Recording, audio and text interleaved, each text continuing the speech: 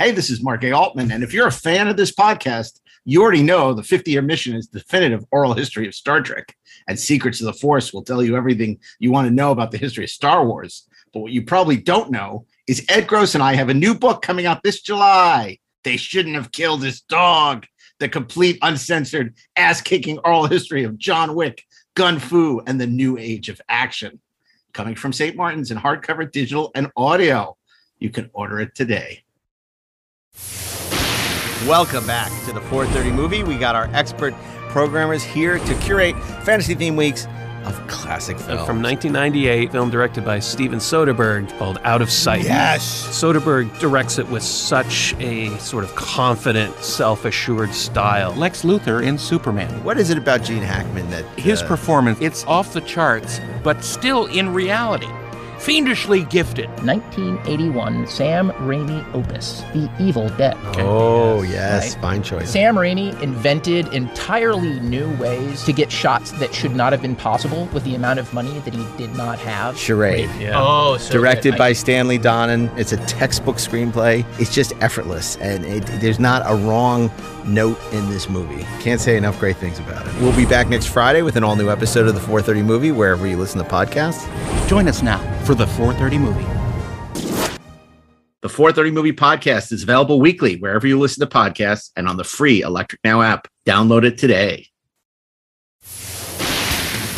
Hello and welcome to Best Movies Never Made, the podcast where we talk about interesting and infamous movies that never made it to or through production. Most of the time, the movies you're trying to make don't get made. Like 4 of them may happen, 1 of them may happen, none of them may happen, and I'll be attached to 3 more things by end of summer. Turn the script into something resembling like Unforgiven with Conan. Yeah. Sadly, the rights expired and the whole thing just like went away overnight. New episodes will be available every other Monday. We won't see you at the movies. Best Movies Never Made, as featured in Entertainment Weekly, is available wherever you listen to podcasts and on the free Electric Now app.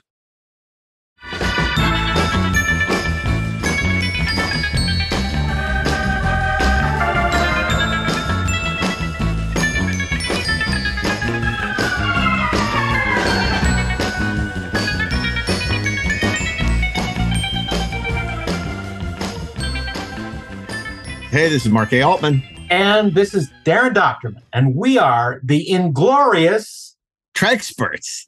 And oh, Darren, have we got a show? Not only show, Mark, but guests galore. This is going to be a good one. You know what we're doing today?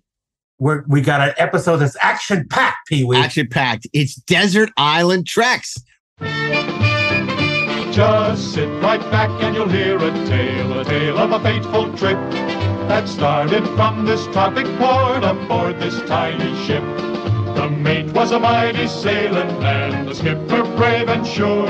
5 passengers set sail that day for a 3-hour tour. A 3-hour tour. We're stranded on a planetoid somewhere out there in the universe with only our favorite Star Trek stuff for sustenance. No volleyballs. No Rolling Stone top 100. We do have a power supply that is apparently unending, endless, and visual equipment. We got that super battery from Elon Musk. Laser discs. Lasers. We got lasers. So look, I want to introduce you to everybody that we rounded up for this one. This is important. And first I want to thank my good friend Kevin Levy for suggesting this. It was his idea to do a Desert Island Treks. I said, that's extraordinary. Extraordinary, yeah. and speaking of extraordinary, here's some extraordinary guests. Once again, the returning honorary Trexpert. You know him as the writer of Thor and X-Men First Class. He's the showrunner on Dota Dragon's Blood, which is dropping this month on the August Netflix. 11th. August 11th. And he is none other than Ashley Edward Miller. Hello. Greetings. And returning from the observatory at an undisclosed location underneath a mountain somewhere, it is, oh yeah, we can't tell people. We can't let them know his location because he's wanted. Volcanic lair. So many people are out there trying to get to him. So his volcano, just like you only live twice. He lives in a hollowed out volcano. I do. And he has, instead of a cat, he has a dog. So it's, of course, the observations of Robert Meyer Burnett. It's great to be back. Thanks for inviting me to do this. I like living on a desert island. I bet you do. Or a desert asteroid. It's been too long since our next guest graced the Trexperts. We're thrilled to have her back. You know her as a producer and writer on such shows as Swamp Thing, Millennium, and she's currently the consulting producer on Shining Vale on Starz. And if you haven't seen that, you should check that out. It's Kay Reindell. Hello, glad to be here. I hope there's a hotel somewhere near this island because I do not like camping. Yeah, I'm only staying on 5-star planetoids, not 4, not 3. It's like glamping. I won't go camping. I have to go glamping. The island from Gilligan's Island, but after they built the resort. Oh, love it. After the Harlem Globetrotters show After the Harlem Globetrotters Let's were just there. say that the insectoid inhabitants that used to populate this planetoid have carved out a really nifty underground resort hotel. So with a casino and an all-girl band. There's no beach underground. Because it's one of the love, number love, one love. draws of the desert island. no beach to walk on. Oh. I don't know. I mean, is it the Ovion planet? We is it? It could be. Yes, it could be. Or is it Hanson? He's becoming visual, and our days are numbered. Look, I everyone's like days that are part, numbered. though. No, Everyone's days are numbered. no, we're gonna be on it. It is good. I think Gilligan's Island. It's gonna be good. And there's a Klingon stranded on the island who still thinks he's at war with the Federation. Little does he know that there's no longer. That's no longer the case. We have to convince him. He's played by Vito Scotti. Oh my gosh! Or maybe it's just Fantasy Island. Maybe Ricardo Montalban is there. Oh, great, Montalban. That's That's a different. That's like Warrior Island or something. Yeah, Jesco Van Puttermaker. Okay, so well, look, this is gonna be there's a lot to go over here, a lot to unpack, as the kids say. So we're gonna start, and again, this could be, just so you know, episodes, could be comic books, it could be books, it could be anything, Star Trek related or Star Trek related ephemera. However, I want just so you think this is not a best of list. This is not like, oh, these are our favorite. Maybe they are. Maybe somebody's just going to take their favorite episodes, but it's stuff you want to have because you only have these 10 Star Trek things that you will have that for the rest of your life unless you're rescued, and so this is stuff that you want to have on this island because you may be stuck watching it for the next 40, 50 years if we're lucky. So anyway, so far. So that's what we're doing. So I want to start with the guests because they're guests of the show. And I guess let's start with to welcome her back. Let's start with Kay. Kay, what's your first pick for a desert island trek?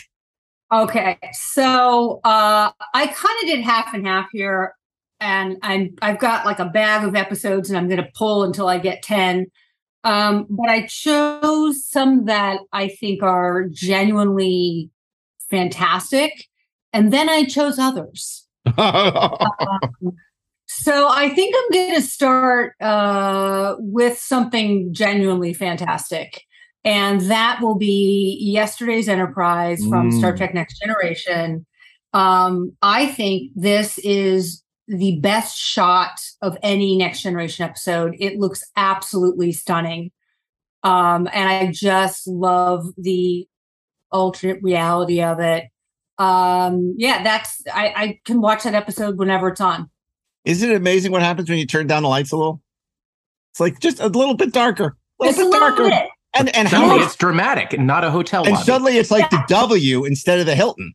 It's like, and you do not see the purple mauve carpeting. It's just better. Yeah. Give everybody guns or weapons and turn the lights down. It's true. We've gone from Howard Johnson's to Ian Schrager, and it's great. So I totally agree with you about that. What a great pick, and what a great episode that we all love. And apparently Tasha Yar has a comb. Which is awesome. They have combs in the future. Yeah, but only that's terrific. That's reassuring. That's right. It's amazing how all she could do, Denise, complain about how awful, how she had nothing to do that whole first season, which is true. I'm not criticizing her. It was just, she had nothing to do, and then she comes back and she gets this phenomenal episode. Yeah. And they should have stopped right there. Yeah, They because the whole should have- Sailor thing. Oh my god! CeeLo rules. Come on now. Oh, come on, No. Rob. I have so many questions. Not the least of which, because this always bothers me, is why is she blonde? Yeah. There's no reason Sailor should be blonde. None at all. It's insane. It's so Dynasty to me. It's so soapy. It's terrible. And I like Denise. I just like, you could have come back and just mic dropped on Yesterday's Enterprise. But instead, it's a law of diminishing returns. Every time she comes back, it's a little worse. Yeah. That's true. But let's emphasize the all positive. good things. All good things. It's a good way to No, go that off. doesn't count because she's playing Tasha Yar and it's the multiple timelines. It's like having Cranston and Aaron come back and do an episode of Better Call Saul. That's cool. Not to be spoiler or anything. Yeah. Look, anybody who doesn't know that, they shouldn't be listening to the show. I didn't know that. I actually just started watching Better Call Saul. I'm in season 5 now. Nice. I'm trying to.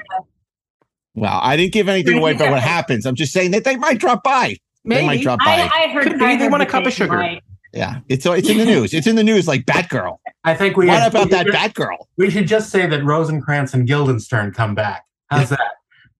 This Batgirl news is crazy. Can you believe this? How bad must it be that you're going to eat $90 million? So can I just say that we are dealing with a studio that was just sold, basically, and there's a lot going on with. Whoa, wait a minute! I just came in to get a look at the books. What's going on? So I don't believe know for that a it's second necessarily that you take a $90 million write down because it didn't begin on your regime and the movie is almost done. I refuse to believe this. Don't forget, it's not just Batgirl. Yeah, they also the Scooby-Doo, the $40 million Scooby-Doo movie too. I wish Paramount did the same thing. I'm sure that movie is terrific. I wish Paramount stopped releasing certain things and took the write-off. Okay, so that was Yesterday's Enterprise. We're going to go now to Rob Burnett with his first pick. Always interesting, I'm sure. Rob, what's your first? Which book is it going to be? No. I'm going to follow Kay's lead and also be incredibly self-serving at the same time. By taking my Next Generation complete series box set. You can't take the whole Can't I? Why can't I take that? You can't take the box set. It's one item. And not only can I take it, it's also got all the documentaries Roger Lay and I made. Okay, you're over the I would luggage allow limit. you all the documentaries, but not all the episodes. Why not? Yeah, you can take the VAM. You could take the VAM, but you can't take all the episodes. No, it's too heavy for the luggage. You can't board the shuttle with that much luggage. It's in my carry-on. When you arrive, you would realize that everything had been erased except for one goddamn thing. Okay, you know what? You're making this up as you go along. I'm just telling you. That's right. All right, fine. I will discard my complete box set, which is one item. Well, you're just going to have to pick card one. And I'm going to take Judith and Garfield Reeves Stevens' novel Prime Directive. Prime Directive, good choice. You're a bastard because that was my first choice. Prime Directive. Yeah, well, since I couldn't bring my first choice, I'm taking yours. That's fine. Although that book is almost as heavy as the box set. It's good. It's not that bad. No, I got the paperback, bruh. Yeah. Oh, okay. Come on. You can even take the hardcover. I'll allow it. Okay. Okay, so there you go. Okay, yeah, that's more like it. Signed hardcover at home because I didn't want to be in a plane. For this very reason. Right, in case you went marooned. For all eternity, buried in the center of a dead planet. Buried alive. Buried alive. That's where we should be stranded. On the Genesis planet. This is the desert island that they don't know that we're there, man. No one knows. No, because ours could seem like days. And this show could seem like weeks. Okay, so Ashley Miller, no box sets, no Lieutenant Yar. What's your pick? I'm gonna follow Rob's lead a little bit here, and I'm gonna pack everything Star Trek I own into one box and just bring it because that's just one item. JK's mystery box. So you're not going to allow that. So instead, what I'm going to do is I am also going to bring a book because if we were going to be in an island, I can't think of anything I would rather do than sit on the beach and read. And the book that I would bring with me is the first of the pocket Star Trek novels that I actually loved. Right, the first one that I read was was Entropy Effect, which is great. But the one that I would bring with me that I loved was the 18th book in the series, with a cover by mother effing Boris Vallejo, written by Diane Duane, the coolest representation of the Romulans in the history of Star Trek. A little book called My Enemy, My Ally, and it is fantastic. And it gives the Romulans their own name for the first time. It does. The Rihansu. But there are no Remans. No Remans. There are no Remans. Makes it even better. None.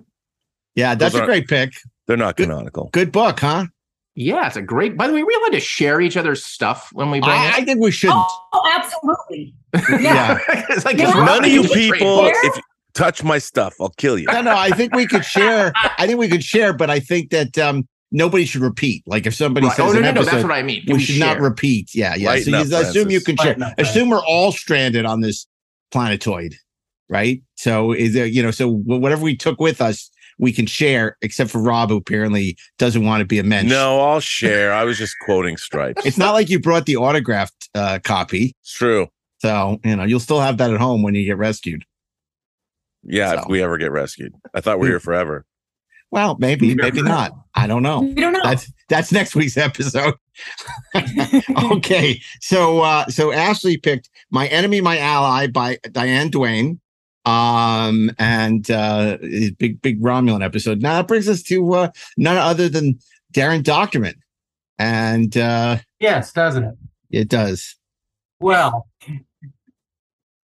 if we go by the book, like Mark Altman wants us to, we're only allowed to take one thing. So I'll only take one thing.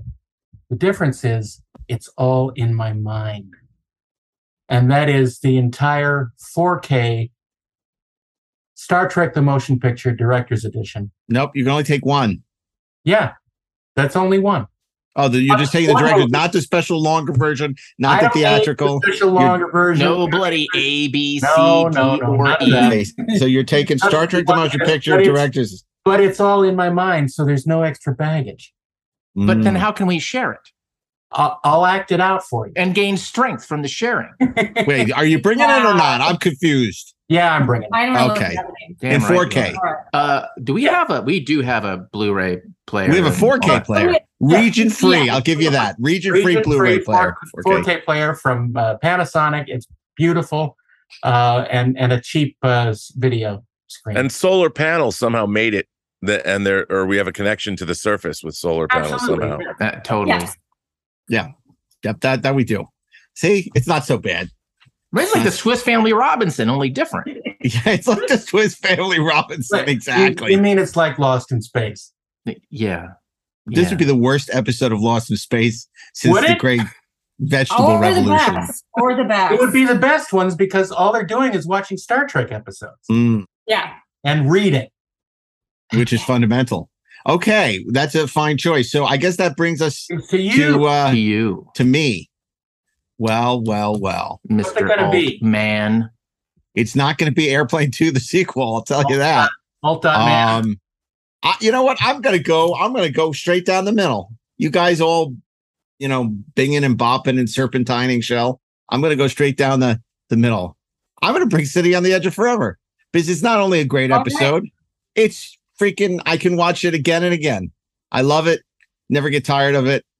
And I believe that, sometime in the future, Let Me Help will be, and then, we'll need all the help we can get off this planetoid. So I'm going to take City on the Edge of Forever. But you know what? With all this wonderful Star Trek and all the lovely company we're going to have, who's going to want to leave? Well, yeah. Well, is there steak? Are there chicken nachos? Is there Star Trek themed steak and chicken nachos? Yeah. Can we do that? Maybe it's the Restaurant Enterprise. Maybe we should bring that. Okay, so we're back to Kay. Kay, your second pick. We're going back to Kay. Now I think I will pick something terrible. Ooh. Yes. Cosmic Whiz Kid Buck Rogers terrible or no, that's a different level. Oh, okay. That's a different level. This is an episode of Star Trek that a writer actually took his name off of. Ooh. Because he just thought it was awful, and he's right. And I find it hilarious.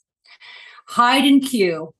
And Maurice Hurley was all, I don't really want to be associated with this. So yeah, it is incredibly goofy, and I freaking love it. Strange animal things. Yes. Yeah. That's a great pick because, we're not picking just the best episodes. We're picking the most entertaining episodes. And the great thing about Star Trek, at least in the old days, was even the worst episodes could be amazingly entertaining. Stuff like the Royale, stuff like Hide and Q. Even though they're terrible, they're fun. I mean, we said it before in this podcast. Spock's brain is immensely watchable. Yeah. So I love that pick. I love it. That's the one where Q has a thing for Riker. He has a thing for Riker. Yeah. He does. It's amazing.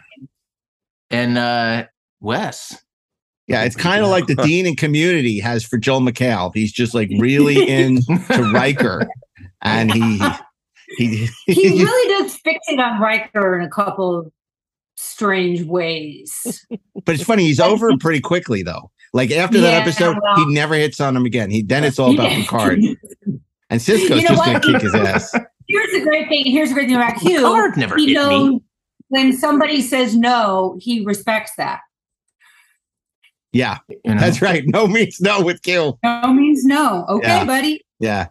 I thought you were hot, but I'll show up with a salsa band, a mariachi band. I'm going after the we'll see what happens then.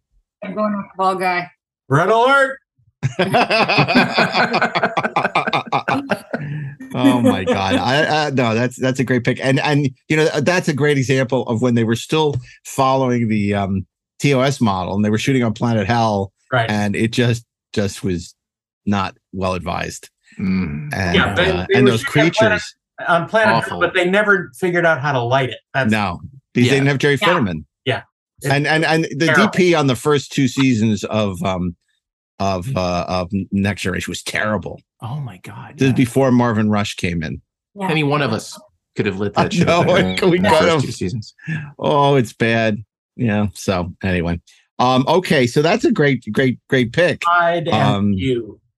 Hide and Q. So Rob, what's your next pick? Kay's pick was so insightful and empowering to me that I've changed my second pick. Ooh. And I'm going to take her lead, and it's an episode that until I saw it in high definition when I was working on those documentaries, it's the 7th season Next Generation episode. Don't you do it. It's one of the most beautiful Star Trek episodes, especially Next Generation episodes, ever shot.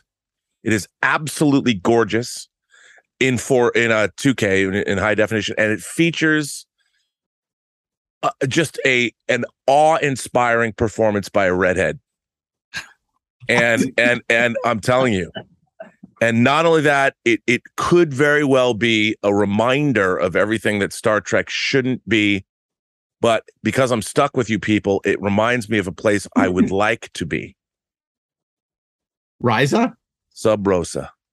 Oh, okay. You bogarted my best pick. Stuck on that island. We're gonna need a bigger on that boat. planet. I want to imagine that I'm Duncan Rieger, that I am the ghost that makes love to Beverly Crusher whenever I want. Couldn't you just be the candle?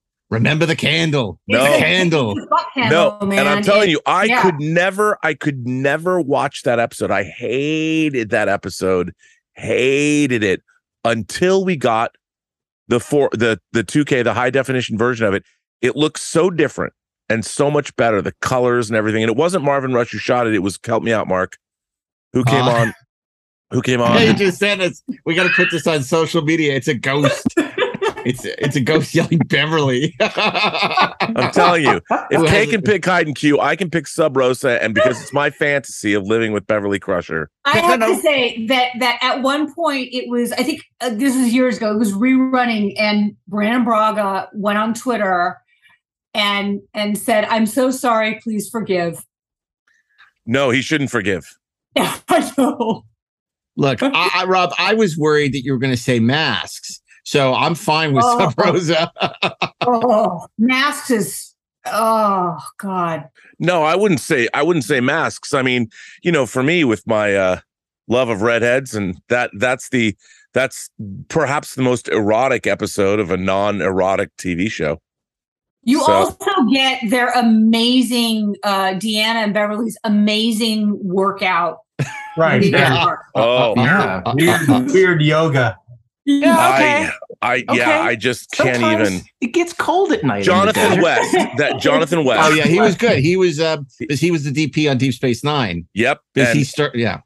And he took over. He worked for, was it Gain Resher who shot Star Trek 2? Mm-hmm. And he learned under him, and that episode is gorgeous and stupid. But they've recreated Scotland here on this alien planet, which is what we're going to do on our planetoid. We're going to recreate Scotland. And I can't bring Basic Instinct with me to this island, so I'm bringing Sub Rosa instead. There's no Star Trek connection. If there was a Star Trek connection in Basic Instinct, you could. But Wayne Knight, Michael Douglas, Jerry Goldsmith. Oh, no, that's true. That's a stretch. Yeah. Okay. So, Ashley, what about you? What's your next pick? Well, you know what I enjoy even more than reading on the beach, or just being on the beach and reading. I like to drink. So I'm going to bring a bottle of Silver Screen Bottling Company's James T. Kirk straight bourbon whiskey. Oh. Somebody better bring some fucking glasses. You are now my favorite person on the island. No, don't say that. I got books. I got booze. And don't say that. As much as I love William Shatner and whiskey, it's terrible. It's terrible. You'll learn to love it. No. But what if it's all we have? It's all we have. Well, I was going to bring the 10 forward vodka, but how could I make more? We'll make something else. We'll use it as the basis of whatever we make. It'll be the basis of a new civilization. What if we need fuel? Well, all that you're missing at this point is the Horgon. So, okay. I'm not going to touch that one. Yeah. Ashley's going to be sitting there waiting for Jamarone with his little his whiskey, his Captain Kirk whiskey. Okay. So that brings us to Mr. Doctorman. Well, number 2. I think that when we're on this desert planetoid, we're going to need communication. So what I'm going to bring is my set of Mego communicators from 1974. That was on my list too. The giant. But we can only communicate with each other. Yeah. Well, who knows? Maybe somebody will pick up the signal. What's wrong with that? CB trucker, some trucker out in space. Okay. Yeah. Hey, Breaker 19, buddy. Radio check. Come in. Come in. Yeah. Kevin, this is Scott. Kevin, this is Scott. Come in. Yeah. Look, these things were the greatest toy ever. Okay. Well, maybe not the greatest toy ever. They never really worked right. But one Christmas I got them and they were magical. And they're huge. They're dark blue and light blue. They don't look anything like the ones on TV, but they're all we had. Yeah. And they ate up 9-volt batteries like you wouldn't freaking believe. That is true. And the siren that blasted when you hit the red and green button was really annoying. So, but I'm going to have them, and you're going to hear when I play with them on the island that it's going to be annoying. So you're going to want me to stop. Well, right. Darren, that's a fine choice. And to complement that, I will go with my choice, which is from 1976, the Star Trek Command Communications console. Oh. So this was the console that communicates with the walkie-talkies. Sure. And if Darren gets too annoying, I can hit the red button. Sure, you can try. And hit red alert. Unless I hit the override. Override. Where's the override? Yeah, well, that communications console is great. And you know how I know it's great? Because it says Star Trek on it. That's right. That's how I know it's authentic Star Trek merchandise. That's and it says Star Trek on it, you know it's real Star Trek. With a name like Star Trek, it's got to be good. Yeah. So I had that as a kid, and I will have it again on this island. That's good. And it's good because maybe we will be able to hail a ship going by to rescue us. Maybe. Or resupply us with Battlestar Galactica episodes. Yes.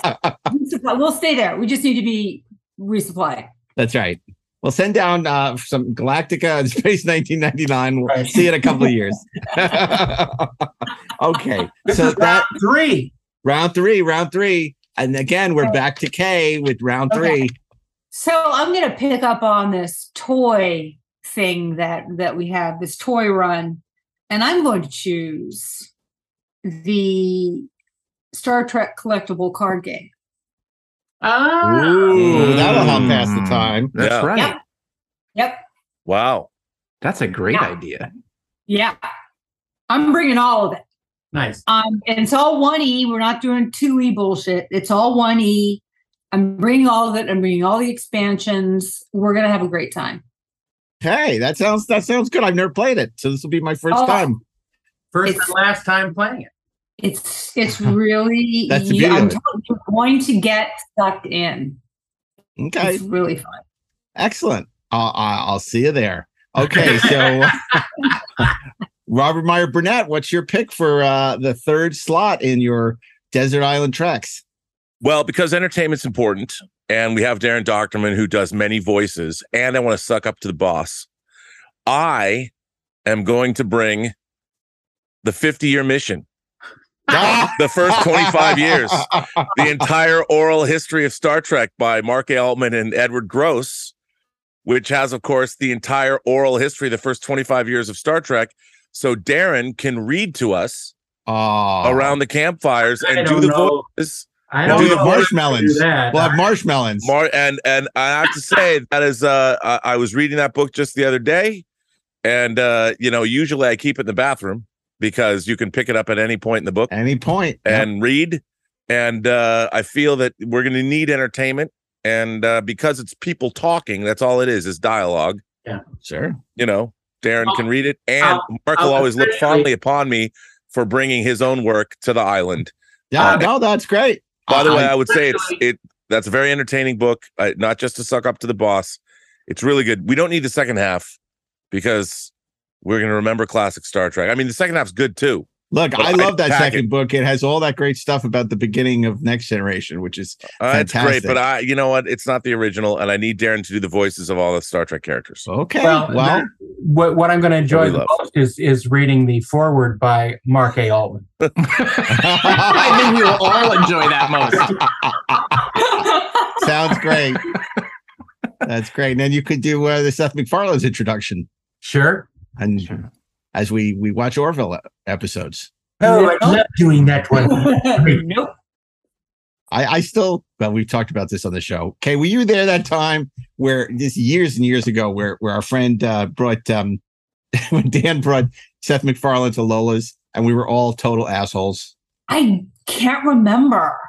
I can't remember. I hope I was. It's such a shame. I really like the Orville.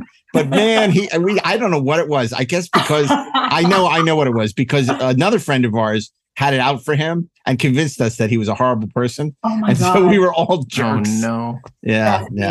You remember I wasn't that. a jerk. I just didn't know who the hell he was. Yeah. Robert, you remember that. Remember that? I do. And look, you know what? I already was telling Darren Dochterman today how guilty I already feel about being mean to another luminary in the entertainment business. So now I have to know I was mean to two people.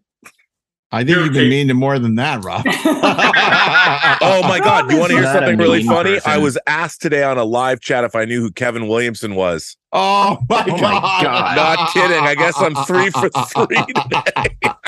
No, the thing that Rob is alluding to is when we won the Saturn Award for a Free Enterprise, we went up to accept the award, and Rob was really excited. He'd been involved with the Academy for many, many years, and he it's kind of like was it over when the Germans bombed Pearl Harbor? I did give an impassioned speech about originality in film, right. And then he says, cinema. "We're not making crap like Kevin Williamson. I didn't say Kevin. I just said I know what you did last summer. I know what you did last summer and Scream 2 or whatever. And it was like, not realizing that there was Kevin sitting there handing me my Saturn award. Oh no! Yeah, he was. Kevin Williamson was the one who gave us the award. Oh my God! I sent him the biggest gift basket. It was like, and he was like, "Why did I come here to be insulted when I'm giving this award?" After it was over, I didn't realize what I'd done. You know, I know everyone else was mortified. Of course, you didn't. This wonderful moment, and you're like, and Mick Garris, one of the nicest men in show business. Mick Garris comes over to me, and I knew Mick Garris. He says, "Listen, Robert, I think that." I think it'd be very nice if you apologized to Mr. Williamson. And I'm like, apologize to Mr. Williamson for what? And then I thought about it. I'm like, oh my God. That was a classic Rob Steps in It, episode 375. Yeah. So anyway, okay. So enough about Kevin Williamson. If we're talking about people Rob insulted accidentally, we'll be here all night. So the 50-year mission, I appreciate that. Thank you very much. And I'll borrow it from you on occasion. Okay. That then brings us to Ashley Miller. Ashley, what's your third pick of the night? Look, Star Trek is nothing without cosplay and fans. And so I'm going to bring the greatest cosplaying fan of all time, a former guest on this very show. The lovely and talented Hazel Honeysuckle. You're going to bring Hazel Honeysuckle. You're goddamn right. I guess so. Apparently so. What costume is she wearing? She can bring all of them. It's up to her. She has choice. Just bring her trunk. No, Ashley, if you can do that, I'm bringing Robin Curtis. So, oh my God, you get your pick next. You don't get to bring people. This isn't Star Trek Fantasy Hour. This is if we're bringing people, I got a list. Yeah, and if we're bringing people, I'm leaving Sub Rosa at home, and I'm bringing Gates herself. Yeah. Oh my God. I don't think she has to want to go with you, Rob. Hey, I don't know if that was made clear in the rules. It's people. Look, it's Soylent Green. Why would you want to strand all these people on the planet with us? That is, we don't even know if we're going to get rescued. Hey, man, if it worked for Chris Pratt and Passengers, I can strand anybody with me. Come on. Oh my God. My God, this has gone just wrong. Not how I expected this episode to go. Yeah, I didn't. It was him and Miss Honeysuckle. Yeah, that's true. You can't bring Hazel Honeysuckle. You can't bring without people. her saying yes, without her wanting to go. She has to accept the invitation. Wait a minute, we all have to agree on that, and she's gonna tax our supplies. I mean, we only have so much food. That's true. Yeah. Rob, if Hazel's gonna be there, we're gonna give her your supplies. Oh, really? I've got one thing to say to you. Dun dun dun dun dun dun. dun. We're gonna give her your copy of Prime Directive. Bring the on I'll take the Just because you worked in the defense industry for a while doesn't mean I can't kick your ass. Oh my God. Come on now. What is going on with this episode? Okay, so you started it. We're on an island. Things go bad on islands. Try again. It's Survivor, baby. Fine. Yeah, it's the most dangerous season ever. It's Squid Game. It's Squid Game. It's Star Trek Squid Game. Yeah. I'm sure that's not far from existence. We'll do that at Comic-Con next year. It'll be an activation off site. Okay, so I actually apparently people aren't thrilled with your pick. They're just jealous they didn't think of it. So why don't you try again? So I'm going to need to drink my whiskey out of something. So I'm going to bring my USS Enterprise glassware set. Okay. Okay. I've got a decanter. I've got like the glasses. I got everything, man. I'm going for the long haul. I figure you guys are going to be bringing like the videos, all that. I mean, I was hoping there'd be some actual Star Trek on this island, but there is. We'll get there. There's a theme happening. We'll get there, Pop. We'll get there.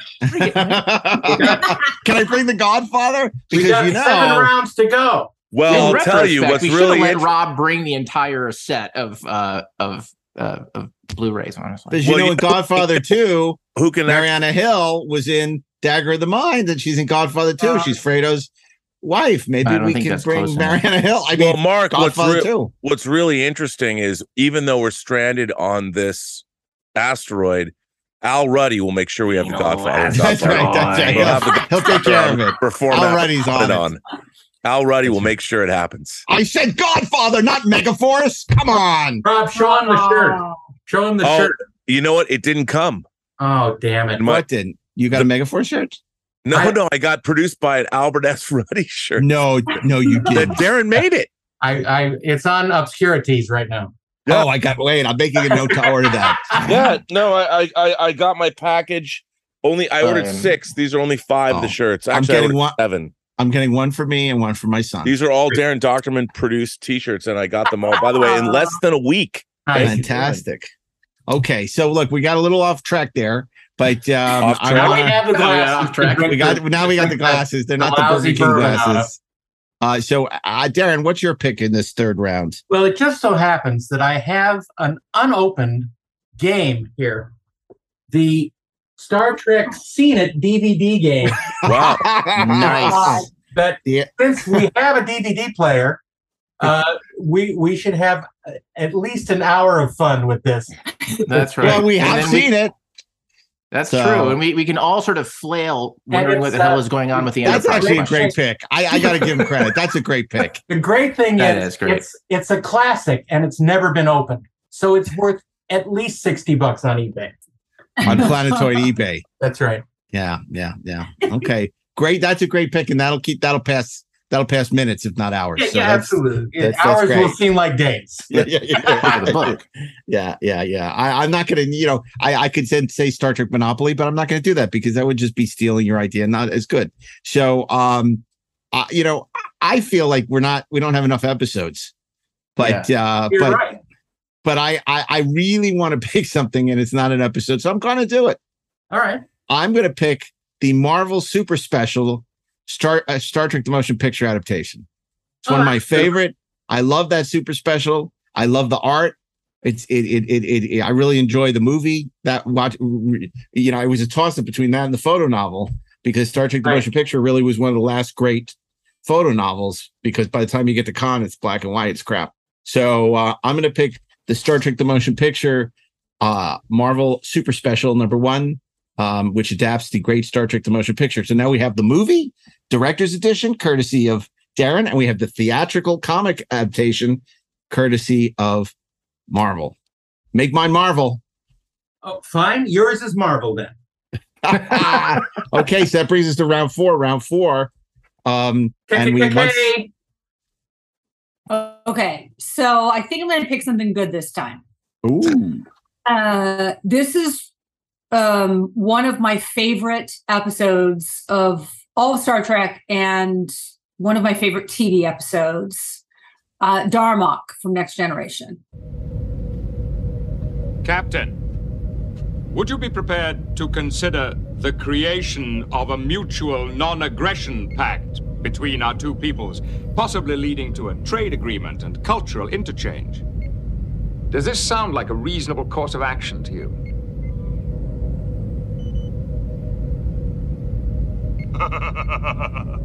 Kader beneath, Momata. In winter.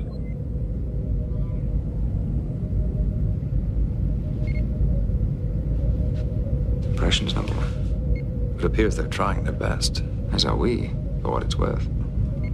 Shaka, when the walls fell. Darmok. Rai and Jiri at Lunga. Shaka, when the walls fell. Xena at Anzo. Xena and Bakar. Darmok at Tanagra. Shaka, Mirab, his sails unfurled. Darmok. Mirab. Tamok.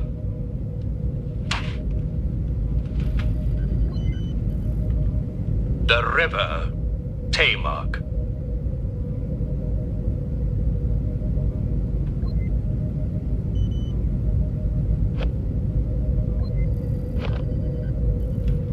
Darmok and Gelad at Tanagra. All right. I'm not sure what you mean by that. Could you explain it better? That's a little inside joke. Darren, extremely little. When the walls fell. Oh, yeah. I just love that episode. It's especially tour de force between Patrick Stewart and Paul Winfield. It's a wonderful example of how science fiction can tell stories about people. Mm-hmm. So I love it, and that's what I'm bringing for my fourth choice. I also love that episode. Remember, Gilgamesh, a king. Okay. Tell me anything. But I love that story. Like there is, I think like that moment when Picard is telling the story of Gilgamesh and Enkidu is it's awesome. Incredibly powerful. And it's just a moment of connection between those two. And it's just the way that story can connect us. And it becomes meta in a non-wanky way that I and also at the end when Picard is talking to them, the way he's such a great actor obviously, but the way that he understands the words he's saying to them. It's really not a lot of actors I think would have really been able to do that the way he's able to do it. I just find it amazing that the other language includes English conjunctions and modifiers. I think it's great. Dude, we're hanging through the universal translator, man. Come on. Yeah. Okay. You know what? If Rob can like Sub Rosa after all these years, one day, maybe if I watch it enough times, I'll finally like Darmok. So hopefully it's a big opportunity for me to discover why maybe that like inner light, I'll like finally get on the train with that. No, I love Darmok in spite of watching it for the first time wildly hungover. On your Captain Kirk whiskey, huh? Damn right. Okay. Well, that's it. That's actually a good pick. That's a great pick. Next Generation, the Darmok episode with the great Paul Winfield, and the walls will fall, and hopefully we will get a signal out to get rescued. Okay, Rob Burnett, what's your next pick? Round 4. Well, once again, I'm going to follow Kay's lead and pick an episode. I'm going to pick. It is a disc. It's on disc. It's a single disc. I did work on documentaries that are on this disc, but since it came out as an individual disc. Yep. No, that qualifies. It's my favorite Star Trek Next Generation 2-parter. And Time's Arrow. No, that came out as it has 2 actors. One of them I interviewed who told me that the other actor that was in the episode with him delivered one of the best performances, the performance ever of Hamlet. Yes, and this would be the late David Warner and Chain of Command. And it's Chain of Command 1 and 2 cut together as one individual movie. Yep. The Cardassians are developing a metagenic weapon. Oh my God. Our orders are to destroy it at any cost. It's a trap. Come on! One of the most powerful 2-part episodes has now been edited seamlessly into a feature-length presentation. It would be a shame if something were to happen to such a noted officer. I can't believe you're willing to sacrifice Captain Picard's life as a negotiation tactic. If I am not satisfied with your answers, you will die. How many lights do you see there? I see 4 lights. No. There are 5. You cannot hurt me! This gripping release comes loaded with new special features, including an exclusive making-of documentary. We worked with the people at Amnesty International talking about issues surrounding torture. Plus rare deleted scenes unearthed from the CBS archives. Picard never saw them. If that is so, he may be tortured for information he does not have.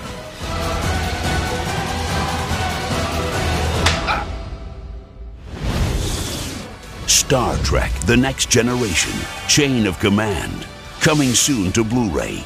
There are 4 lights! And in it, the reason first of all, it is my favorite Star Trek: The Next Generation two-parter because it deals with there's so many things going on. On one hand, you have brinksmanship with Ronnie Cox as Captain Jellicoe, who I love, and I got to interview, and he was absolutely delightful, fantastic. And so you've got great Starfleet intrigue happening with the Cardassians. And at the same time, you have what Star Trek, I don't think anyone does better shows with two characters sitting in a room, whether it's Duet from the first season of Deep Space Nine or the Drumhead. It's the Drumhead. I mean, Gene Simmons and Picard. Gene Simmons? Wednesday Simmons? Look, or Measure you sound like me now. Measure of a Man. Mm-hmm. You know, what do you mean? Did I slur Gene Simmons' name? Either you're drinking or you're doing your best impression of Wanda. I am having wine, but I don't think my voice is slurring. And I will say this: I mean, the scenes literally, it's two men in a room sitting across from each other, maybe 8 feet apart, if that. Mm-hmm. Yeah, and it is some of the most riveting television ever. The way that David Warner as Gul Madred tries to break Patrick Stewart's spirit, and then chillingly at the end you find out he actually did. Yeah, and the look on his face when he says there were 4 lights, he's just so like, oh my God, I almost said it. He almost said it, and it's an incredible not just Star Trek but television. Yeah. And really a great 2-part episode that encompasses everything about Star Trek that I love. Yeah, it's a great episode. And that you know, those episodes that were cut into 2-parters, some were more effective than others in the theatrical 2-hour form. Chain of Command really works. And I really do think, and what's interesting about Chain of Command is they brought in a new producer on the 6th season, and he wrote, well, he was one Franco of the writers. Marco. Yeah, and he was somebody that I wanted to find him, and when we were doing the documentaries, I found out he sold real estate in Santa Barbara. No way, really? Yes, and I tracked him down. Can you imagine him showing a house? I tracked him down. There are 4 lights. I mean, Roger and I drove up to his high-end real estate office in Santa Barbara. We schlepped in our equipment to interview him, and all the nice ladies. I mean, this was high-end real estate, and he's looking around like, and these women are like, "Why are you here to interview Mr. Rabbit Marco?" And we're like, "Well, he was a producer on Star Trek and wrote these episodes." And they're like, "Wait, what?" It was so. He was the smart one. He got out and got into real estate. He got out and got into real estate, but he was a delightful man. Great interview. Really had a fun time, and it means a lot to me that single. That's a great story. That's great, and it's a great pick. I think the episode had the wrong effect on me because it just made me want to see the show with Ronnie Cox on. Yeah. Well, yeah. I mean, the fact that Jellicoe is right. He was right, and Riker was wrong. Yep. Picard season 4 should be Jellicoe. You can have that is the B story, and it's just as strong as the A story. It's kind of amazing. And it makes you wish there were a Jellicoe, Shelby, and Roe show. Yeah.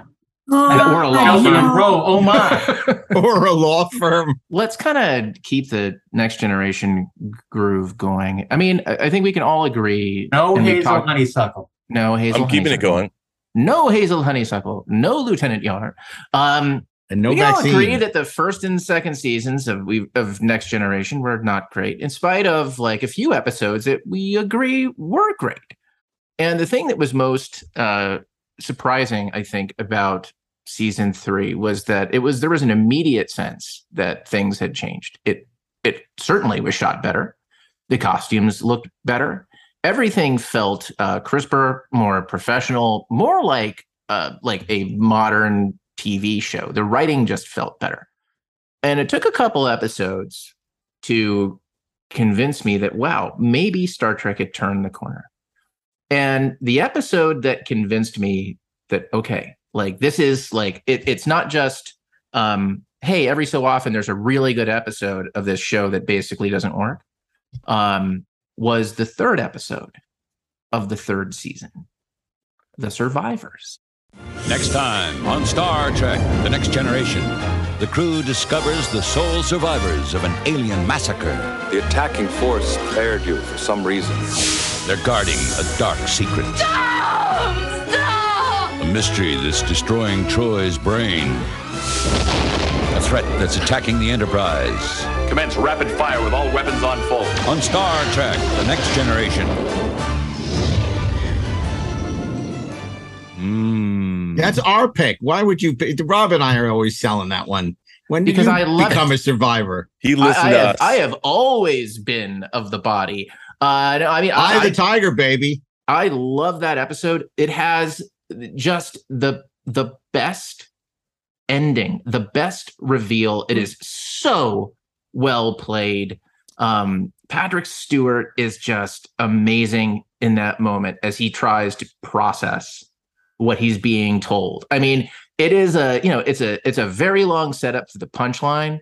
The punchline is just terrific. And I just remember watching that and thinking, holy crap, if this show can do this, right, without being a very special episode of Star Trek. Yeah. You know what I mean? It's a Twilight Zone episode. Yeah, even John Anderson is in it. It totally is. Fantastic performance, by the way. Amazing as Kevin Uxbridge. Yeah. Right? Even though his name is Kevin, he's really cool.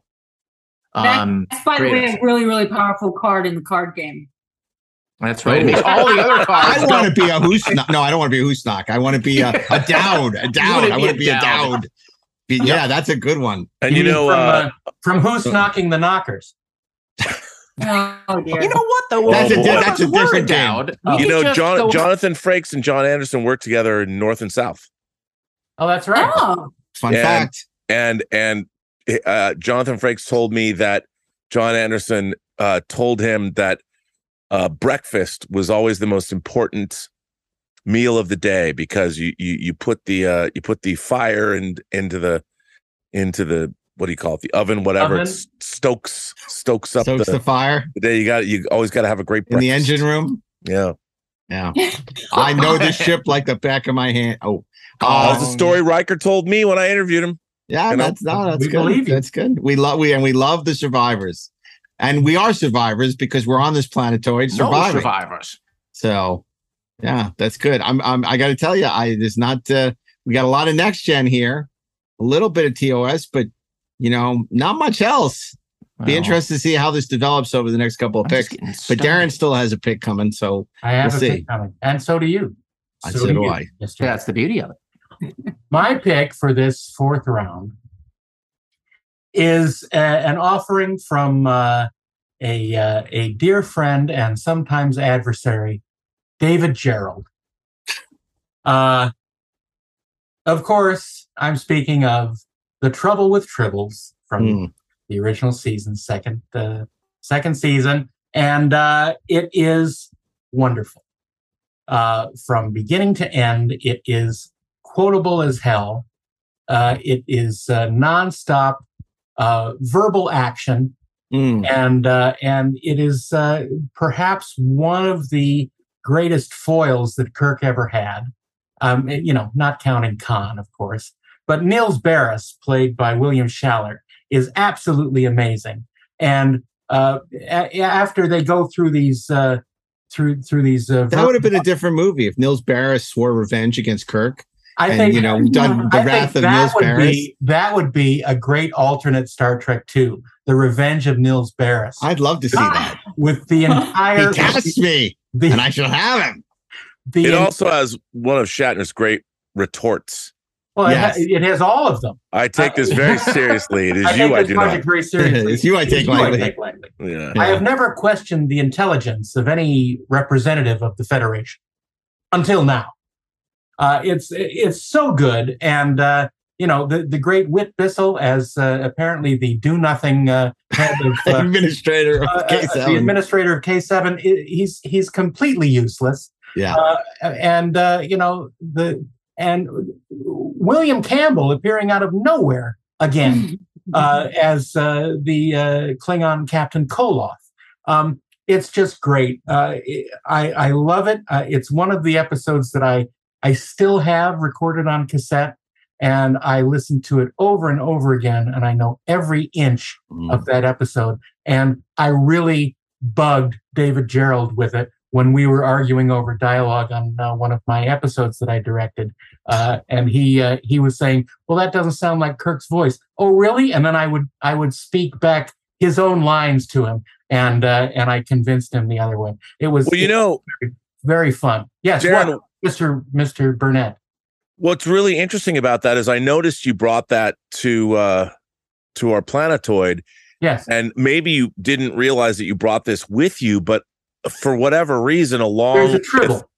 No troubles and tribulations from. No, I didn't bring that.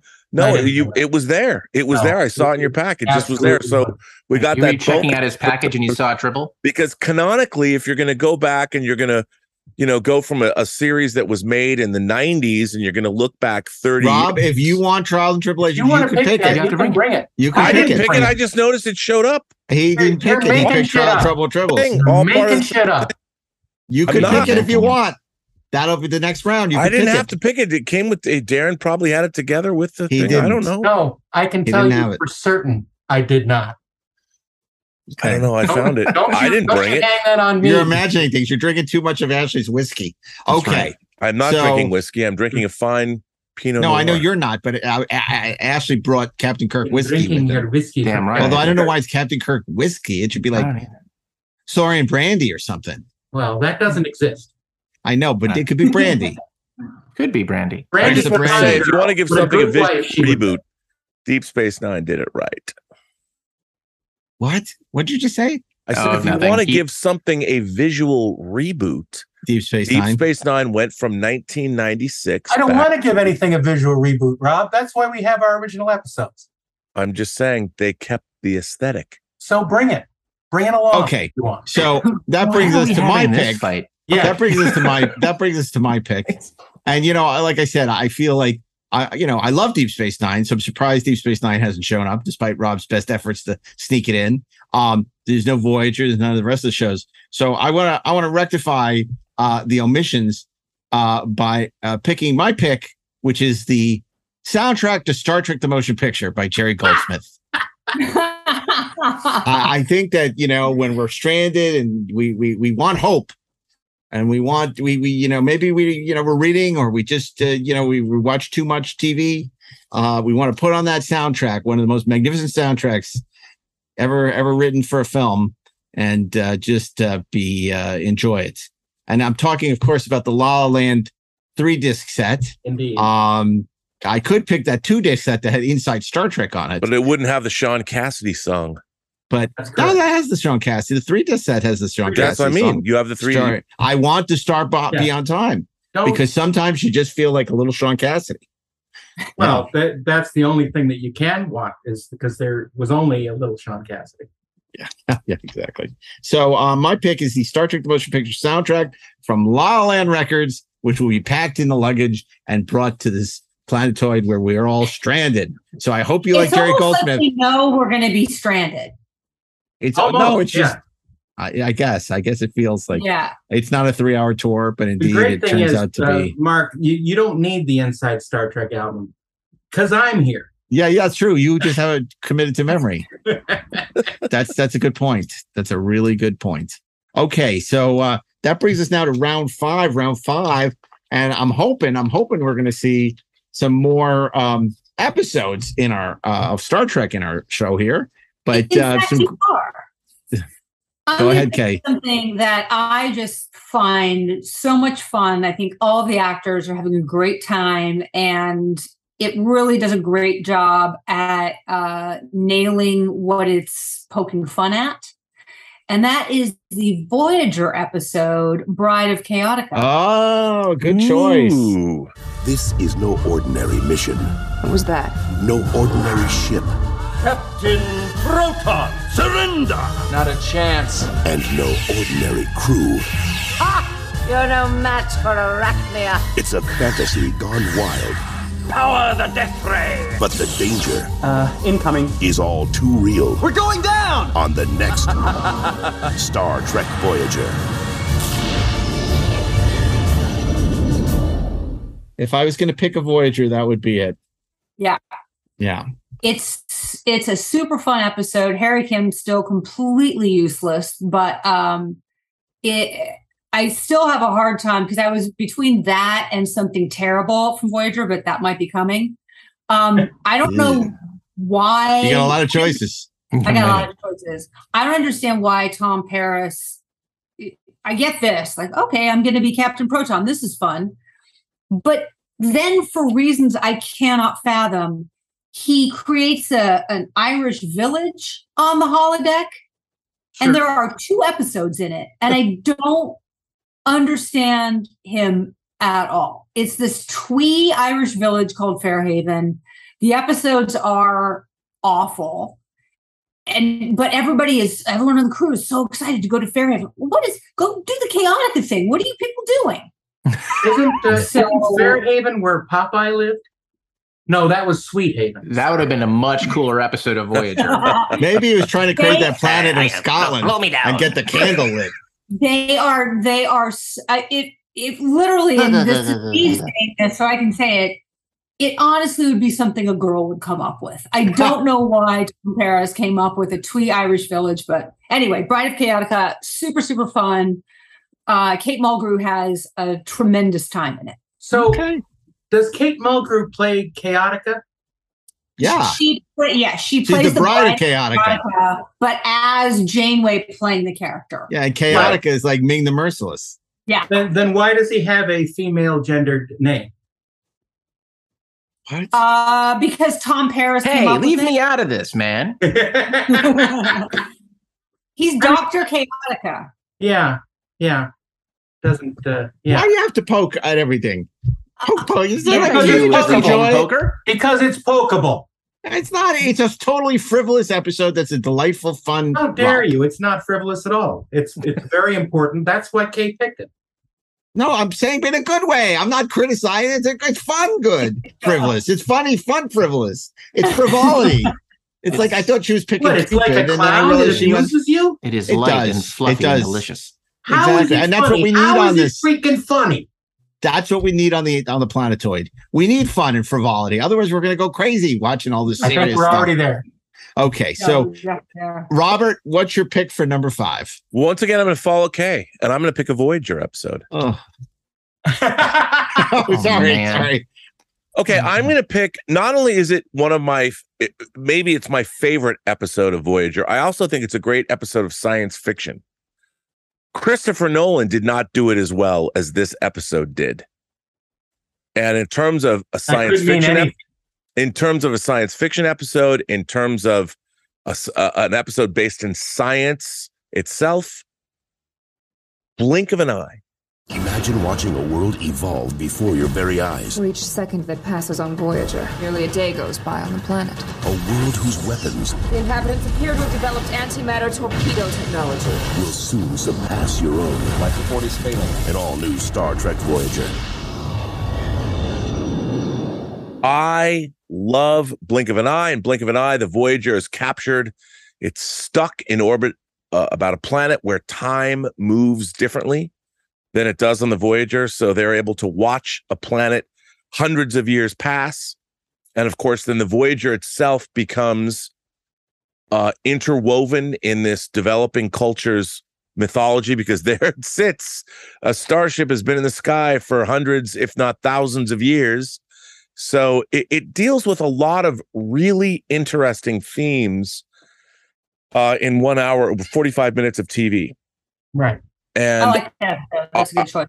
I really love this episode. To me, it does everything that Star Trek wants to do. And it could have gone in many different directions, but you actually see the life on the planet. You see life on the ship. And then there is a meeting of the minds at the end that I find very uplifting. And there's something about the episode that only modern Star Trek could do. And I think, with people like Brandon Braga at the helm, he always was looking for strange things based on scientific principles to base stories around. This was probably one of the most successful, along with something like Living Witness. And I really love this episode of Voyager. I love this episode as an episode of science fiction television. It's just delightful. And you know what? It's uplifting. It's very uplifting. I like it. Of the Voyager episodes, I think it's a pretty good episode. I wouldn't take it with me if I 10 picks of Star Trek episodes, but I we're not talking episodes, dude. You said Star Trek in general. Yeah, well, I'm saying you take from anything. My bag. I didn't know. I know, but is this what you want? I mean, this is the 10 you want. You want to have Blink, watch this again. You're in Rob's office, and you got 10 minutes. No, nobody. No. You can actually find your way out, dude. You know what? I happen to be working on a screenplay for something else. I picked this up. I didn't know we were going to crash. No. It was very deliberate. You said I'm going to be away for a while. I'm going to bring the stuff I really want to have, my Star Trek stuff I really want with me. It's not like, I happen to have this episode of Requiem for Methuselah. Might as well bring that. Great episode. It's even got a model of the Enterprise on a tabletop. Come on, what's up? It's awesome. I happen to have this like that episode. And the children shall lead. I'll just throw it in the luggage. No, that's the worst episode. That's one of the worst hours of TV I've ever seen. Right. I'm saying. I mean, maybe you're a president of the Melvin Belli fan club. The only thing about that episode that's great is the UFP flag. That's it. That's right. That's the only thing. Which is an excuse to bring the technical manual.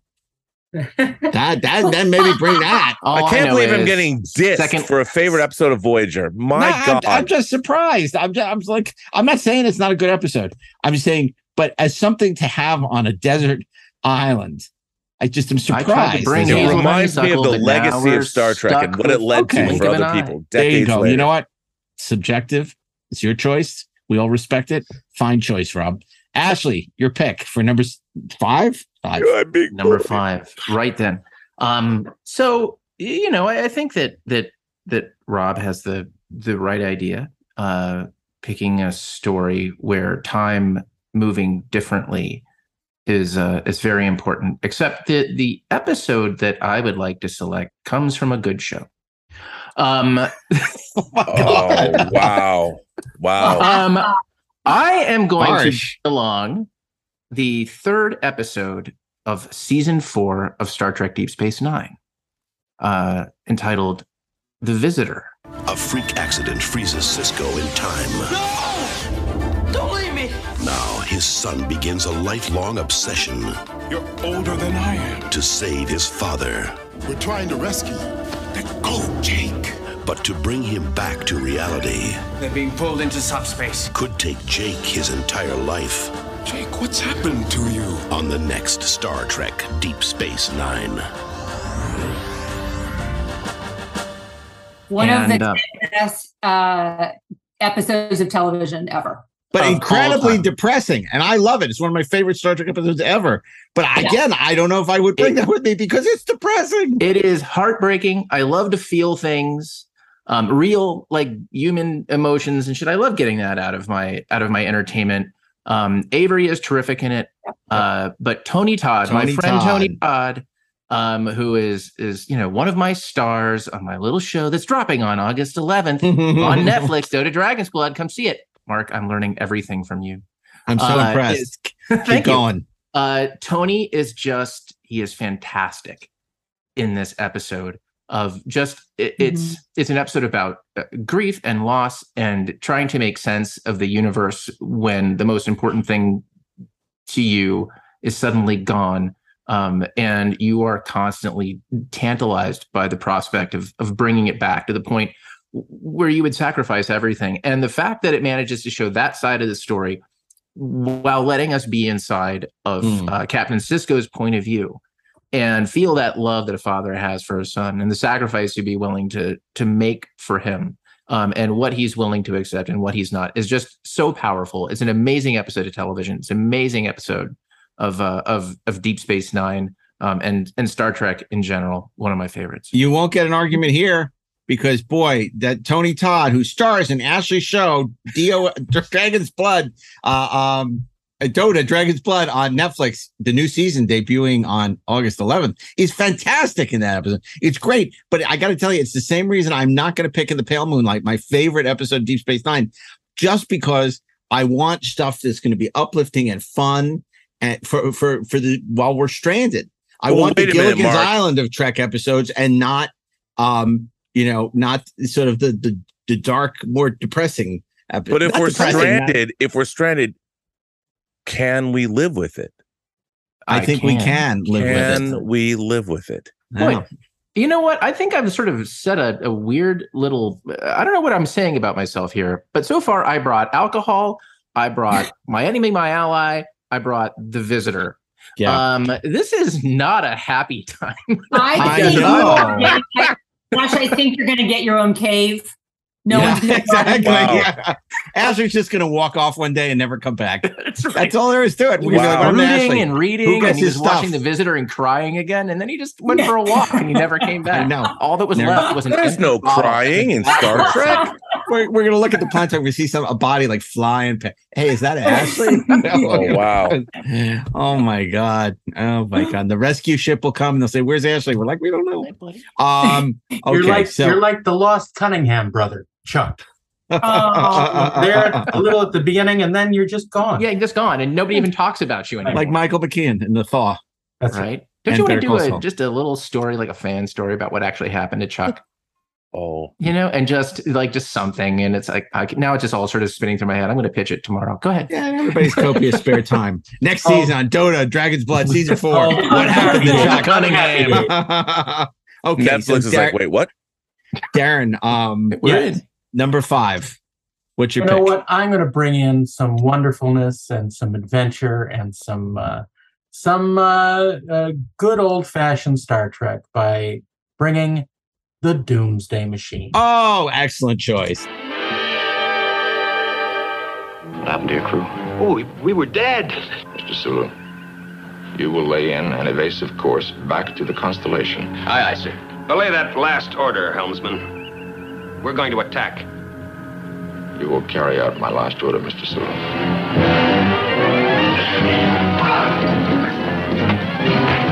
I am assuming command of the Enterprise. But I would advise against it.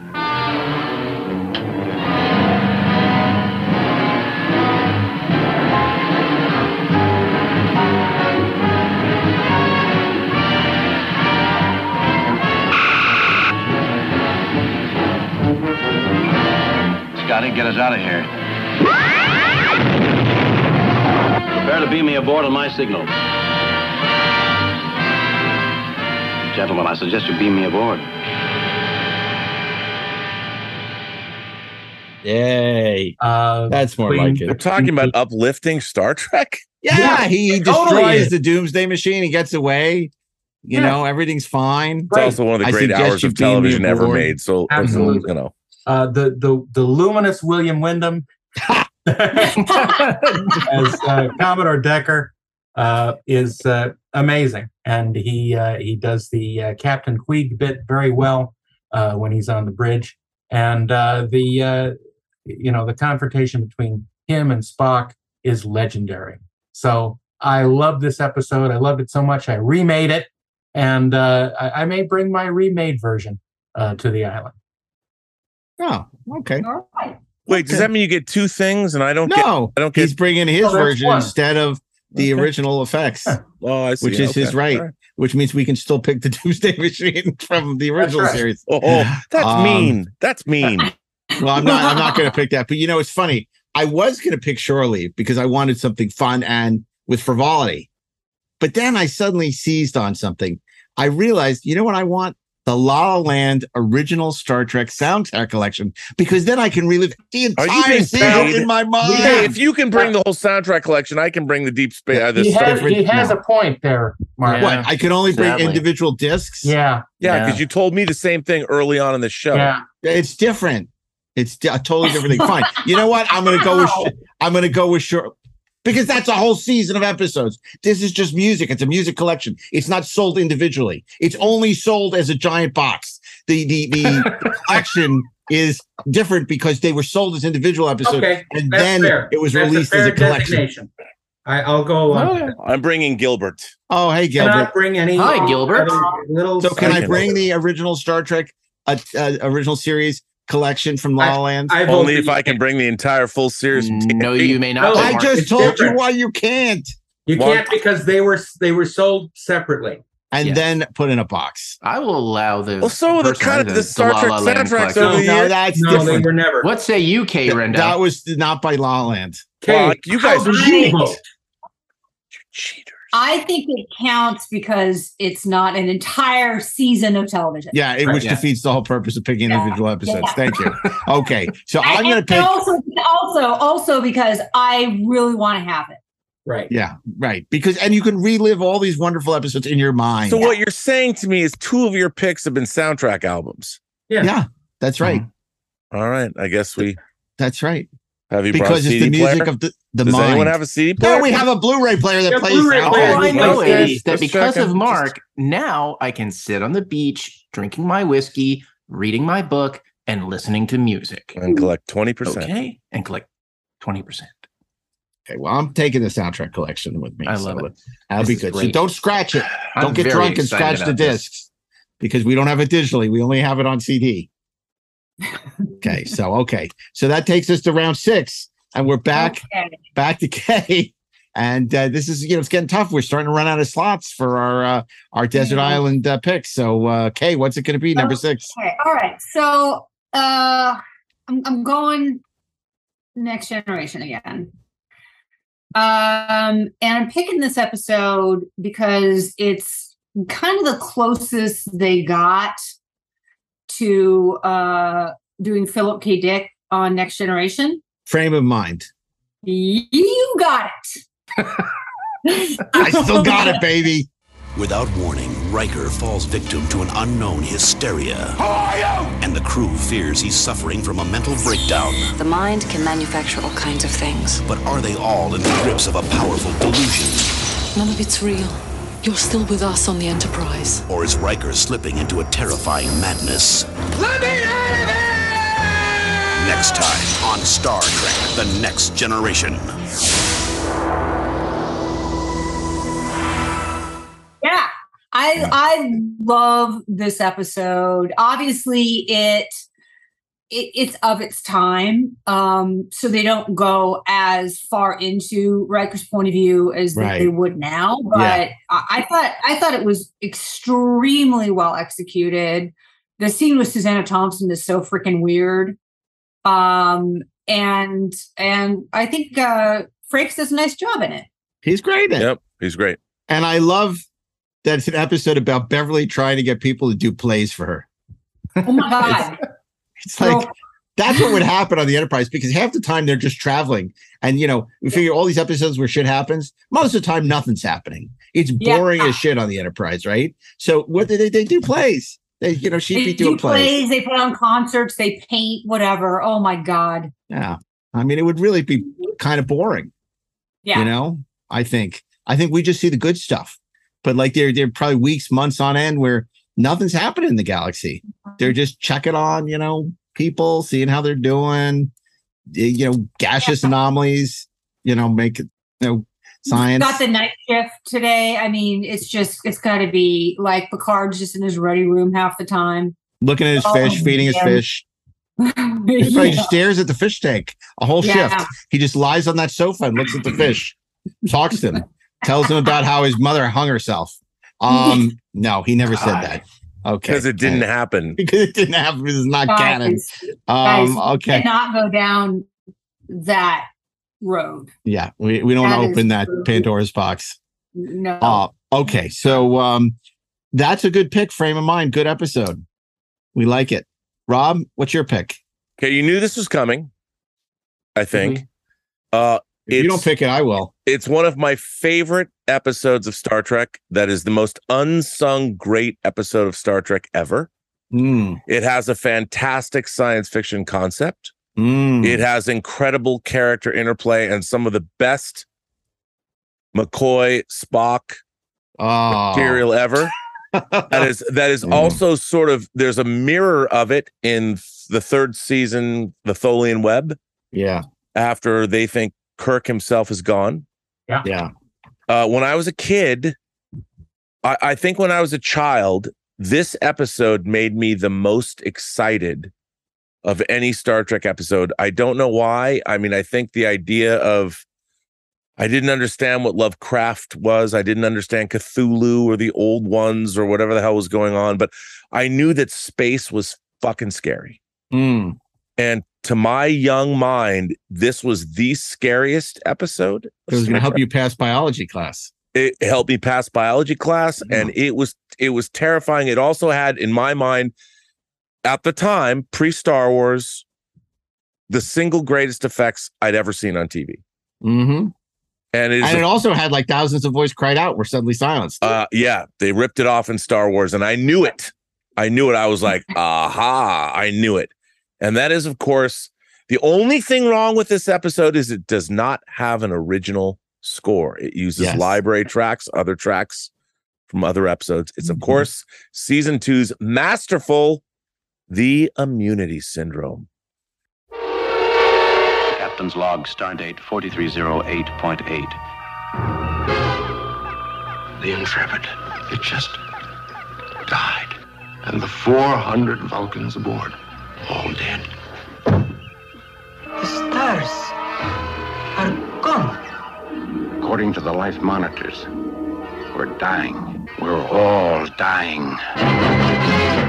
I cannot say what it is, Captain, but I would say it has found us.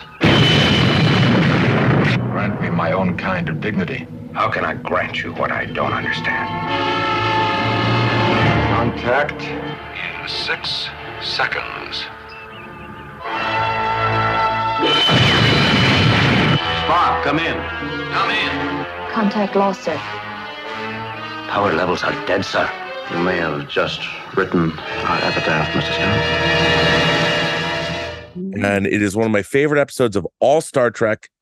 And, it truly is terrifying. And it makes space scary. And I mean, a zone of darkness. Vulcans were destroyed. Yeah. And they didn't know what was happening to them. They were astonished. Had no astonishment. Yeah.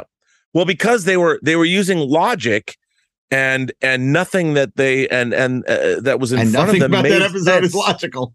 No, that's not true. It is. I know. I like the Immunity Syndrome. But Rob, I got to tell you, did you see that the James Webb Telescope, the Zone of Darkness? The first thing I thought was, there's a space amoeba in there. Dude, and I'm terrified. I know, right? I mean, this giant zone of darkness. I mean, like James Webb, somebody should just do a TV series. Every time there's a new picture that the James Webb Telescope downloads, you just write a story about that picture. It's amazing. Rob, if it's any consolation, we are never going to be anywhere near any of those photos. So don't worry about it. I know. Yes, but what if they become near us? Yeah, they won't. No, Elon Musk said in about 10 years he'll be there. Uh-huh. He says these things that make with the help of Al Ruddy. Yeah, Al Ruddy and Elon Musk are on their way, and they can stay there. No, it's one of my favorite episodes of Star Trek ever, and happy to bring it. Yeah, and just like you said, remarkable effects. That amoeba, that space amoeba, is just incredible, and it has that great McCoy Spock dialogue. Yeah. You should have wished me luck. Yeah, so great. I mean that to me was, when I was a kid, I'm like, oh man, that was like the ultimate diss. Yeah, the ultimate diss. Yeah, and it was Spock. It was Spock. He wasn't being emotional, but he was being like, "Fuck you." Yeah, right. And he never did that ever anywhere else in the series, ever. Yeah, to me, it kind of was the second-rate Doomsday Machine, but I still like it. Yeah, and it has that great character moments, which really redeem it. See, I don't see it that way. Yeah, because I get it. I get why you love it. It's a good episode. I like it a lot. I mean, I'd be happy to watch it with you. I'll watch it with you. Well, nothing but time. So it'll be definitely, it's definitely rewatchable too. Which is by the way, it is over and over and over. I will say this: it's one of the only episodes of the remastered Star Trek that I will watch, and I don't actually mind. Oh, Tomorrow's Yesterday. I feel that way about. Like, I really like the remastered Tomorrow's Yesterday. Really good, and Court Martial. Oh yeah, Court Martial. Yeah, I just mentioned all the episodes. No. Okay. Well, that's a great pick. Immunity Syndrome. Not surprised. I'm actually surprised that Survivors was picked by someone other than you, but I think we got a couple more coming. Ashley Miller, what's your pick? I'm staying with Deep Space Nine for right now, and I am also going to bring a two-parter. I know what you're gonna say. Maybe you do. Maybe the Dyer's Cast. God damn it! Yes. The season 3, episode 20 and 21, Improbable Cause and the Dyer's Cast. The attack. There's an entire fleet decloaking out there. Open fire has just begun. So much for the Dominion. The consequences There's a good chance you won't be coming back from this mission. are deadly. You've turned us into sitting ducks for the Jem'Hadar. Who will survive? 2,000 meters. 500. Fire! The war to end all wars on the next Star Trek Deep Space Nine. Like, these were the episodes that, to me, look, I love Deep Space Nine already by the time that we got to these episodes. But in the same way that yesterday's Enterprise sort of said, okay, Next Generation is here to play. Like, it just in terms of, what it can do, like Improbable Cause, the Dyer's Cast was, Deep Space Nine's statement game, right? These were the episodes that in many ways defined what the show was going to be through its conclusion. And it did it so well. It has amazing performances in it, great big action with just awesome twists at the end. It's super cool. It's everything you wanted to see in a fleet battle out of Star Trek, but you hadn't to that point. So well executed.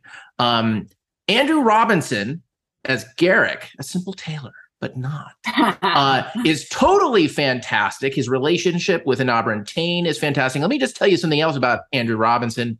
Andrew Robinson is also a voice on my show on Netflix, So Did Dragon's Blood. Third season dropping August 11th on Netflix. He also plays Scorpio in Dirty Harry, which has nothing to do with he anything. does. It was Odo. I mean, actually, there is a great scene between Odo and Garrick. Rene Auberjonois, who's always fantastic, but is particularly missed. So missed. What a sweet man he was. What a talented actor. It just that was a real loss. And his name means shaded like purple. Yeah. Right. Look, those are great. That's a great two-parter. There aren't, it's funny that there aren't a lot of great Trek two-parters, honestly. Menagerie obviously is great. Chain of Command, which Rob mentioned, is great. Dyer's Cast, but there's a lot of dissents, and even stuff like Best of Both Worlds, which doesn't stick the landing in the way that the first part does. I think it does. How dare you, sir? I love part 1, but man, I just am not a fan of part 2. I love all of it. Well, for me, those episodes are about Riker. Yeah, that's the problem. He is the main character. Oh. No, I think it's Frakes' best performance in Star Trek. I absolutely love it. I'm with you. As most people do. With two-parters. So you are definitely in the majority. I've just never liked Best of Both Worlds Part 2. But I love part 1. Anyway, we've had this conversation before. Yes. I don't want to bore you with it again. But I do want to move to a great picks, Ashley, on the Deep Space Nine front, both those episodes. So Darren, that brings us to you. What's your pick for your number 6? My 6th pick is going to be a surprise for most of you. Surprise! Wow, really? Total Recall. I'm going to pick from The Next Generation. No. You are going to pick from The Next Generation? I am. That's extraordinary. My pick is a really crappy episode, but I love it because of the guest star, Ashley Judd in The Game. Oh, come on. This isn't Guilty Pleasures. This is Desert Island Discs. Yeah. That's correct. And I get to pick what the hell I want. Yeah, you do. I just think it's ridiculous. Hanson Robin Leffler? Come on. Hanson Robin Leffler. Done. And her list of rules, which That's are right. Chris and the totally preceding So all her episodes are represented. We have Darmok. Can I speak, please? No. I just want to say all of Ashley's episodes are recommended. We got Darmok, and now we have The Game. That's so there correct. you go. It's you hit for the cycle. Look, the love story between her and Wesley is completely ludicrous. Oh God. But she is so luminous in it, and I love her. I have since the beginning. So I'm just going with my gut feeling here. So The Game, and Riker is terrible in it too. So terrible. There were so many people on that show I did not need to see have orgasms. And it wasn't really effects guy. How do you feel about those effects? Oh my gosh. Terrible. Somebody should release the app. Yeah. But can it make you orgasm when you get one of those things in the... No, that's Sub Rosa, apparently. Light the candle. God. Yeah, Sub Rosa candles. Yeah, Sub Rosa candle. But somebody will be selling that in Vegas. Pick, and some people may say I'm throwing my vote away. But I love it. I'm with you. I love it. It's great. Yeah, okay. Who doesn't want to see, by the way, a Star Trek buddy movie with Sonia Gomez and Robin Leffler? Come on. Wouldn't that be great? Like and Encino from Lower Decks, the TV, not the cartoon. More interesting than Wesley Crusher. Oh God, she's. When did people fall in love with Will Wheaton? Never did. Never. I mean, there's so much. The fans seem to really be into that. I mean, when we were watching, everybody hated him. He was like Noah Hathaway as Boxy. We didn't hate the actor. No, we didn't hate the actor, but we hated the character. We hated the game. No, I wanted to see Will Wheaton go off and do stuff like Stand By Me. No, I thought he had the a player, better not career. the game. Right. The Player isn't an episode. Oh, The Player is a film. Very good. Yeah. Okay. So that brings us to me for my pick. Yeah. And it's funny. I was actually thinking of picking Tropic Thunder because Ben Stiller watches Arena in it, and then I said, why would I pick Tropic Thunder for him watching Arena when I could pick Arena? Because we're stranded on a planetoid, and we have a lot of hate built up. The people that stranded us here, the people who can't find, but the Arena teaches us to forgive. That there is great, joy and forgiveness. That it's the right thing to do. And I think that, and it was unexpected of humanity by the Metrons. We can take the surrounding rocks and create a rudimentary DVD player. So I'm going to pick a wonderful episode which depicts the Gorn the way they should be depicted, and it's the wonderful Arena that Gene Kuhn wrote for the original Star Trek with such a potent message that continues to resonate today. Read the story somewhere else. Yeah, well, loosely based on the story by Frederick Brown. Yes, it's not. He came up with it, and then they said, "Oh, this is similar like something to else." Yeah, now they got the rights to protect themselves, but it's all right. Yeah, but they did get the rights as opposed to because they didn't want to be Ursula sued. Le Guin, those who walk away from Umlass, Oh wait, I'm sorry. Okay. Anyway, I think Arena is a terrific episode. It is. We all love. It's a great Kirk episode, and it's a great episode about the Star Trek characters watching Star Trek on TV. Trek on on their big screen TV. They get to watch their, and it's a great episode. They're like all digging it. So, and of course, that teaser is just the best. Ancestry has been destroyed, and all that great stuff out of Vasquez Rocks. With the Ancestry stuff, and then later on, unbelievable. It's just so great. I mean, that fort that they built, that they used in Mission Impossible and a million other things. I just saw that Mission Impossible episode yesterday. Oh yeah, it's great. Where they're walking out of that fort with Spock's father. I'm sorry they tore that down. Yeah, me too. I wish it was still out there. Me too. It's great. We could go out there and just play Star Trek. We at that fort. I would love that, but we can't. We can't because we're too old for that, and it doesn't exist. Okay, so that's my pick. So now we're going to number 7. We're getting into the final few picks. So choose wisely. Okay, what's number 7? This is tough because we are getting to the end, and I don't know how many more ridiculous episodes I should really choose. You're doing well. Taking good stuff. So I'm going to go with one that I just find to be an absolute blast. Mirror, Mirror. Ooh, you took Rob's pick. Nice. That's a good pick. He can watch it.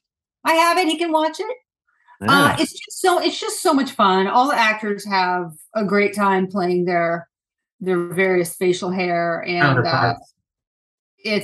I love it. And I just love just what they did with the mirror universe, I think is just so cool. Yeah.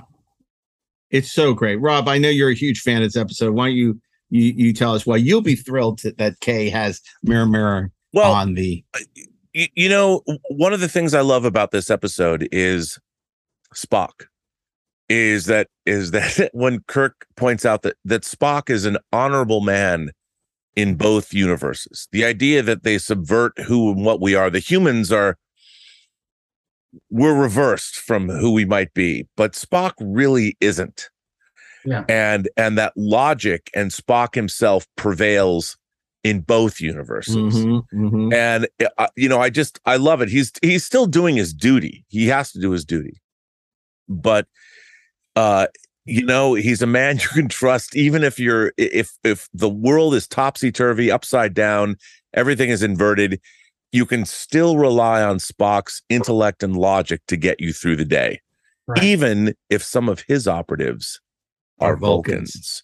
And not only that, I mean, at the end, when our crew comes back to our universe, when Spock even says, our Spock says, it was very, he talks about how it's much easier for you as civilized men to pretend you're barbarians than for barbarians to pretend they're civilized men.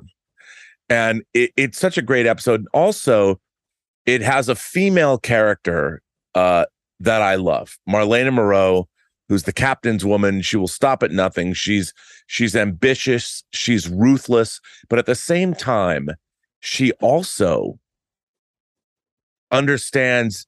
She can see when she sees the essence of a person. She knows Kirk is not the same Kirk. Mm-hmm. She feels it. She knows it. And she ends up the heroine of the episode. She saves their lives. Yeah. And she knows enough to spare Sulu. And it's pretty great. Which he was very grateful about. I mean, it's a great. If you look in terms of a look into the human psyche and what makes humanity great, even though it's sort of counterintuitive, Mirror Mirror is a great episode of Star Trek. Plus, it gave us the Tantalus device, which was critical to the conclusion of the most recent Starship Smackdown. That's correct. Yes, indeed. Don't remind me. Okay. So that's a great pick. Unfortunately, it's opened the door to Rob picking the alternative factor now. So Rob, what's your pick for number 7? Well, I have to say, I'm going to go back to the original series, the first season. I think it's one of the finest episodes of Star Trek ever. But I think one of the reasons why it is the greatest, or one of the greatest episodes of the original series, is I don't think that Star Trek has villains. I think Star Trek has antagonists. And one of the great things that Star Trek always did was it made their antagonists relatable. You understood who they were and why they were doing what they were doing. And never more so than we got insight into the psyche of one of Star Trek's great antagonistic alien races, the Romulans. And that episode is Bound to Terror. Captain's log, stardate 1710.0. The Starship Enterprise is under heavy attack by an enemy vessel. Obviously, their weaponry is superior to ours, and they have a practical invisibility screen. Helm, hard over. Phasers, fire, point blank.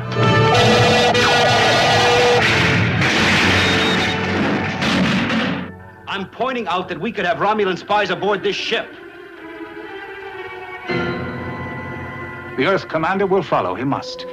And when he attacks, we will destroy him. Permit me the glory of the kill, Commander. Thomason. We have him. Move toward him. We can get just one phaser going. Phasers, Mr. Spock. Impossible, Captain.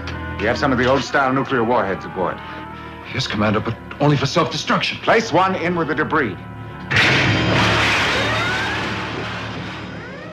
Balance of Terror is, in my mind, I understand it's basically a World War II submarine scenario, but what sets it apart is it didn't have to do this. but it spends an inordinate amount of time on the Romulan ship. Right. Where we see Mark Leonard as the first Romulan. Obviously, he played Spock's father. He played Sarek. Later, yes. But later. But the relationship that he has with his Centurion, his subcommander, his friend, and one of the great conversations in any Star Trek episode is when his friend is saying, well, look, you know, I know we're probing the Federation defenses and we found a weakness. And if there is not a weakness, or if there is a weakness, isn't it our duty to exploit it? You know, that's what we do. Yeah. And Mark Leonard said, but must it always be so? Why is it we have to do this? Why do we have to exploit a weakness? And he has one of my favorite lines in Star Trek. My gift to the homeland, another war. How great is it that Star Trek consistently had us not only attempt to understand, but empathize with our antagonists, whether it would be Balance of Terror, or as we mentioned in Arena, or even in Errand of Mercy, or in The Devil in the Dark. It's extraordinary. Or Armis. I mean, it is. I mean, what was so great about this episode? It's a great action adventure episode. It has great starship porn. You get to see various angles of ships we hadn't seen before. The Romulan bird of prey or whatever, warbird, is scary AF. That plasma weapon it fires. I remember as a kid, I'm like, oh, you know, trying to run it. Yeah, it was fantastic. Yeah, and the acting in that episode is amazing. And at the same time, there's no room for racism or bigotry on my bridge. Yeah, it works in. It is a beautiful episode, not just of Star Trek, but of television, and it's one of the great episodes of Star Trek of all time. No question about it. Yep. Fantastic. One of my very favorites. Great pick. Ashley, what about you? Your seventh pick. My seventh. You have 7 picks. 3 picks left. Not 7 of 9. I'm going to, because, you know, all is proceeding as I have foreseen, the things I would have chosen from the original series just keep popping up. I am going to stay in Deep Space Nine land. Of course. And I am going to pick something that will hopefully scratch a couple of different itches. I'm going to pick the 10th episode of season 4, written by Ronald D. Moore. It's great. It's fun. We did on an entirely different podcast. Oh yes, that's a fine choice. We reviewed this episode. Our man Bashir. Great. You know his name, Bashir. Julian Bashir. You know his game. I'm a spy. But when Bashir's fantasy Charmed crashes into reality, Whatever you do, don't end that program. the stakes of playing become life and death. I don't have time for games. diabolical, visionary. On the next Star Trek Deep Space Nine. One of the great holodeck episodes of all time. And at the same time, it's really just look, it's fun. It's a great send up, but a very knowing send up of James Bond films and just James Bond in general, but like without occasionally shticky, but in a good way. But it also manages to be a very serious look at how somebody like Julian Bashir looks at the universe compared to somebody like Garak. And there's a lesson that Garak is trying to teach him about how to look at his enemies and how to look at problems and how he should be just a little bit more like Garak if he wants to survive everything that's coming for them. And it's fascinating. But again, it's just fun. Yeah. Avery Brooks, I can't even imagine, what their set budget was, because I think Avery Brooks ate the entire set. In that Dr. Noah. Dr. Noah. He was unhinged in the best possible way. He's so great. And you think, and I love what you said, because you think it's just a parody of Bond on the surface, or if you read the TV guide description, but there's as the best Deep Space Nines always do, it's about more than that. And that's what's so great about that episode, and obviously they have so much fun. Nana playing Mona Loves It, and Terry Farrell, and everyone's just so great. Colm Meaney is the henchman, and it's just it's a delight from start to finish. Okay, so that brings us to Darren, his 7th pick. What will it be? Lucky or unlucky? My 7th pick is something that I'm incredibly surprised that not one of you has picked yet. Wow. Oh boy. It's a little film called Star Trek II, The Wrath of Khan. Yeah, see, there you go. But see, God damn it. I knew. All is proceeding as I have foreseen. Still, old friend. In terms of films, it is the number 2 film for me. Mm-hmm. But it's great. It is a great episode of the original series, writ large on the screen. And, Ricardo Montalban's performance is amazing, especially as is his chest. Yes, it's right out there. His chest is right out there. And, but he is so good without even having been in the same room as Shatner. He is, the famous quote where Nick Meyer said, it's not always good to show your top. And of course, Ricardo said, you're going to direct me. Good. I need this. It's great. And it's so much fun. And as we read at Comic-Con, the early one of the early scripts for Wrath of Khan, without Khan, from Sam Peoples' horribly disappointing script. It had interesting moments, but the ability for Nick Meyer to cull the best parts of all the scripts and combine it into one is in weeks, days. No, in 11 days. Yeah. It's so great, and the flavor of it is very much Star Trek, yet it's more, because it adds the gravitas of getting older and facing your decisions, and sometimes making the wrong decisions.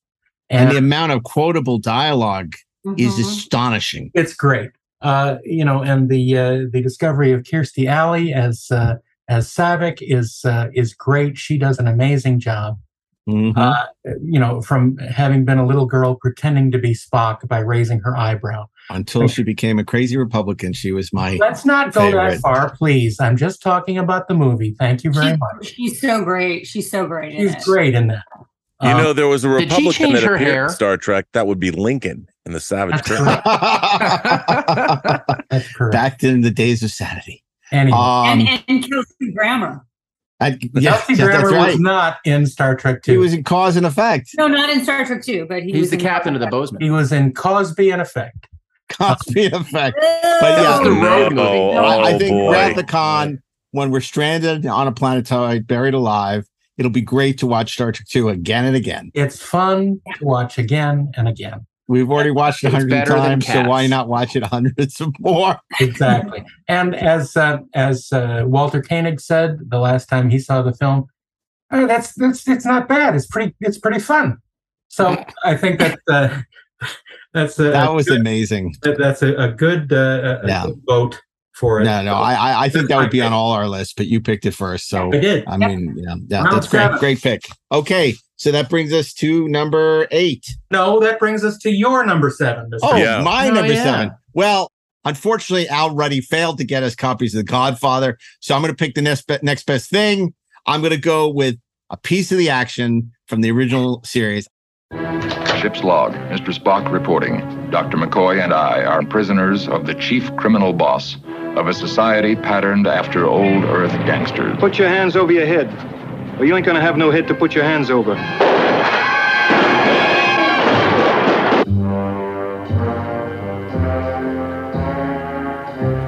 You want to live, don't you, Kirk?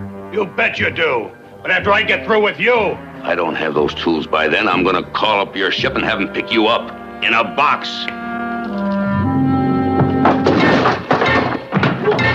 Kinda like this. I'm gonna get one myself.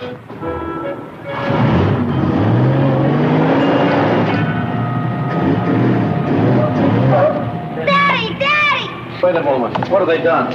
What have they done to you? What have you done? Okay, Pally, we're going for a ride.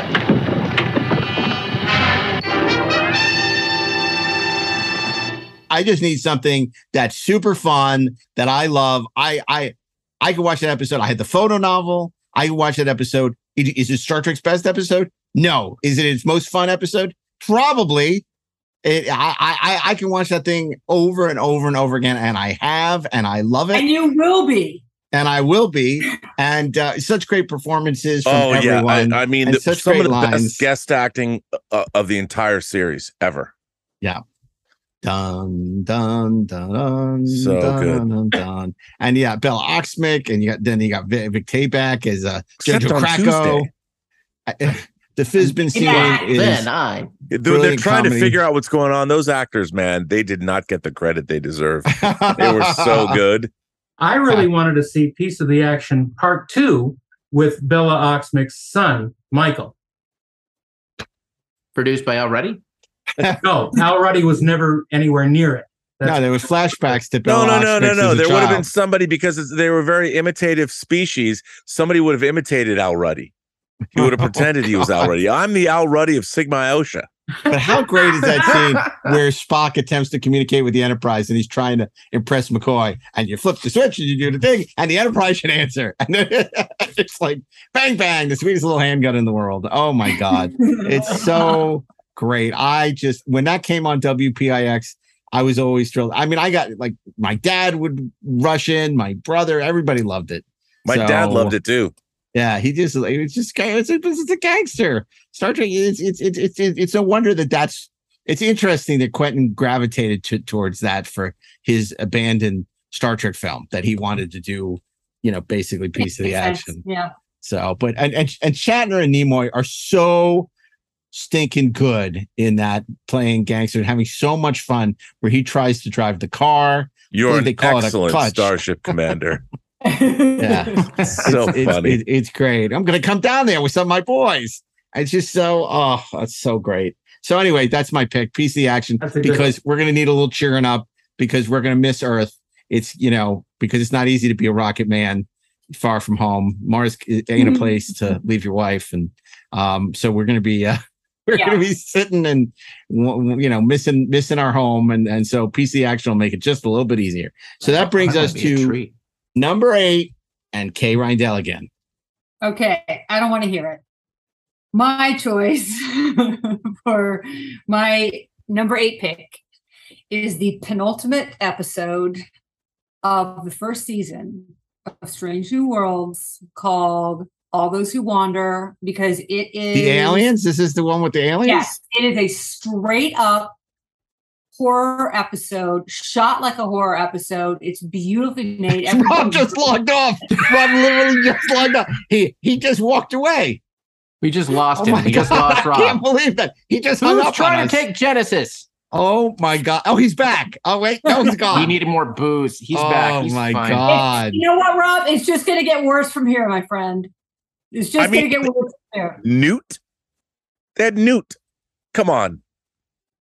How did the Gorns in that episode become a spacefaring race? Let Kay continue to make her. Let Kay finish her yum. I love it. I think it's actually genuinely suspenseful and scary. I love what they've done with the Gorn. I think logged off again. Oh my God, Rob, come on, listen to her. You can't knock them over with rocks anymore. It's just different, and I loved it. I thought it was really, really, really good, especially for Star Trek. Any Star Trek to do straight up horror. Great, Rob. Now your pick for number 8. Well, I respect my esteemed colleague. Oh, look, everyone has we celebrate what we love. Yeah, right? That's right. Kay loves that. She wants that to bring that. Look, I was just kidding. It was all about humor. Good humor. And everyone has a secret pain. Because I haven't finished watching that episode, so I can't even weigh in. I turned it off. So okay. Here I'm going to pick a book. One of the things that I find interesting about not the book. No, modern Star Trek book, not Chicago mobs of the 20s. We've seen Patrick Stewart. The first 2 seasons of Picard was very much about Patrick Stewart himself. Yeah, no kidding. It was not so much the character of Picard, but Patrick Stewart using Star Trek as a platform to examine his own life, which is interesting. But why did I have to watch it? Hey, I am right there. You and I park our shuttlecrafts in the same shuttle bay. Let me tell you. But I will say that. Do you know who in terms of somebody examining their own lives through the lens of Star Trek, I would say, not surprisingly, William Shatner did it best. William Shatner went and found the best Star Trek novelists. The Ashes of Judith Eden. Here it comes. And Garfield Reeves Stevens, yes. And Shatner and they have told me directly, I said, come on, does Shatner write these books? And they both said, confirmed to me, they're Shatner's ideas. Heck war. And I would say this, I have read Shatner's original treatment for Star Trek V, which was called Act of Love, which is actually quite good. The ideas didn't necessarily translate into Star Trek V, The Final Frontier, but his original treatment is fascinating. I love The Ashes of Eden. I think if that had been the basis of a movie, if that had been his last film, we would now look upon it as a classic. And I think that they wrote 10 books together, the Reeves Stevens and Shatner. Mm-hmm. And for the most part, it was a great synthesis of Shatner as an actor exploring what the Kirk character meant to him, and 2 writers who were steeped in Star Trek canon and they were drenched in the lore, who understood how to take Shatner's ideas and caress them into the Star Trek mythology to create something that is very worthy of the name Star Trek. And, of their collaborations, I didn't like the last 3, the final trilogy, but I think they did a fantastic job with the first. They call it the Odyssey trilogy, but The Ashes of Eden, that was also adapted into a comic book, is amazing. And I love it. Okay. Ashes of Eden is Rob's pick for 8. Ashley, what's your pick? Okay. So I'm going to make Rob happy. The alternative factor. Yes. No. Never. No. I'm going to bring a little companion piece for a previous pick. That's making Scott Mance happy. We're not bringing the companion. Okay. The companion Metamorphosis. No, not Metamorphosis. No, goddammit. Because I am still in Deep Space Nine land and all is proceeding as I have foreseen, except for that little foray into the thing that happened a couple minutes ago, which I didn't see coming. I'm going to pick Deep Space Nine's homage to the original series, Trials and Tribulations, which was written by basically everybody on the writing staff. It's so well made. It's funny. It's smart. It's cool. It was like, man, I got to tell you, the night that episode broadcast for the first time, my friends came up. My wife got out of our apartment. It was our first apartment. We drank so much and watched that episode over and over again. And when my wife came home late that night, she found the 3 of us passed out. The episode was still playing. Caressing a Tribble. I was sitting on a couch and my beer was sort of falling out of my hand and pouring on the head of my friend. And I will take that with me to my grave.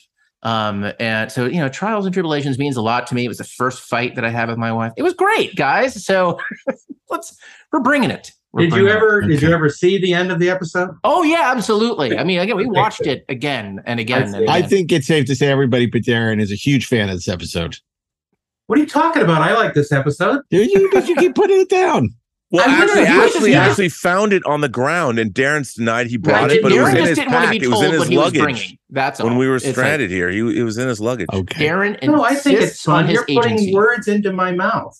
Don't wait for the translation. Answer me now. Well, we know Darren ain't picking Star Trek 6. What are you picking for number 8? For number 8, oh, look, there's a kitty. Oh, so cute. Kay has a kitty. The kitty's coming Watch with out us. for the Okay, Gorn. Mark. My pick is another book. It is the book. It is. Rob already picked it. 50-Year Mission. No, he's going to say Stephen Whitfield's The Making of Star Trek. Yeah. Stephen Whitfield, otherwise known as Stephen Edward Poe, wrote The Making of Star Trek, the book on how to write for TV, featuring bold letters of the words of the great bird of the galaxy strewn throughout. It is amazing. It had a selection of photos that were unmatched, except for a certain too dark shadow on a phaser that made some phaser replicas really ugly for the next few years. It's amazing. I must have read it 50 times. And it is great. It is unmatched. And I remember seeing the pictures of the sets in the book, where you could see the permanence up in the rafters and the studio lighting. I just found it amazing, and it really opened up that world to me in a way that you could never imagine just while you're watching television. So it's a great pick. It's a great pick. It's interesting. In my mind, I think I have an open study Bible on my shelf, and I think about the Book of Genesis. And then I think about The Making of Star Trek, and they both carry about the same amount of weight with me. They're all about creation, about life, about my life, my God. Amazing. And I've read that book as many times as you have. And it made me want to make movies before I even knew I wanted to. Yeah. Yeah, that's a great pick. That's a great pick, Darren. Really great pick. And it's funny because I've been dancing around like the blueprints and the technical manual and all that stuff. But I think The Making of Star Trek is the, kind of definitive book, even though I do adore the blueprints and technical manual. So I'm going to pick something adjacent to that, which is, and you're going to laugh, but I want to have it with me, which is Mego's Mission to Gamma 6. Okay. This was a toy I could never find that based as a on kid. the Apple, and it had a giant Vol. And it came with, you could put your hand in the glove and capture the Lilliputians or the landing party. And it had a trap door, along with the Planet of the Apes treehouse. This was one of the great toys of my childhood, along with 2XL. And I have fond memories of it. And if we're going to be stranded on a planet, and maybe, who knows, maybe the properties of the water there will make us revert to childhood. I don't know. Of course, you have no action figures to play. We'll be rascals. That's true. I have no action figures for the play set. Oh, maybe this wasn't well thought out. My Mego's Mission to Gamma 3. I'm not Gamma sure that. 6. Gamma 6. Yes. Gamma Hydra 2. That's right. Okay, can I take that one back? No, because we got to get the show over with. So it's my pick is Mego's Mission to Gamma 6. So now we're going to go to lightning round. Number 9, starting again with Kay.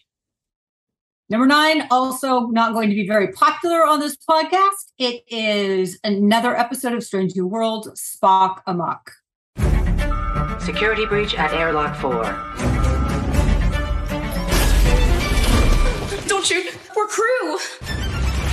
You have a relationship opportunity. A Vulcan soul sharing. We can truly understand each other. This is coming dangerously close to hijinks. Who doesn't love hijinks? That really stinks. I do not like hijinks. Get out of town. We are not in a town. Which I just think is so much fun. Rob, we just lost Rob again. Rob's left, but that's fine. Rob, fine, you gotta respect. I'm going to be able to just be in my cave watching my shows. Yes, you will. That's fine. So I'm fine with that. You go on paying your $5.99 a month. Oh, I will. We get streaming on this plug toy? I didn't know that. Yeah, of course. Shit. Well, No, I'll buy it when it comes out. All the discs, my friend. There you go. Okay, so Kay's. It's a really fun episode. So that's my pick. It's nice. It's good to like things.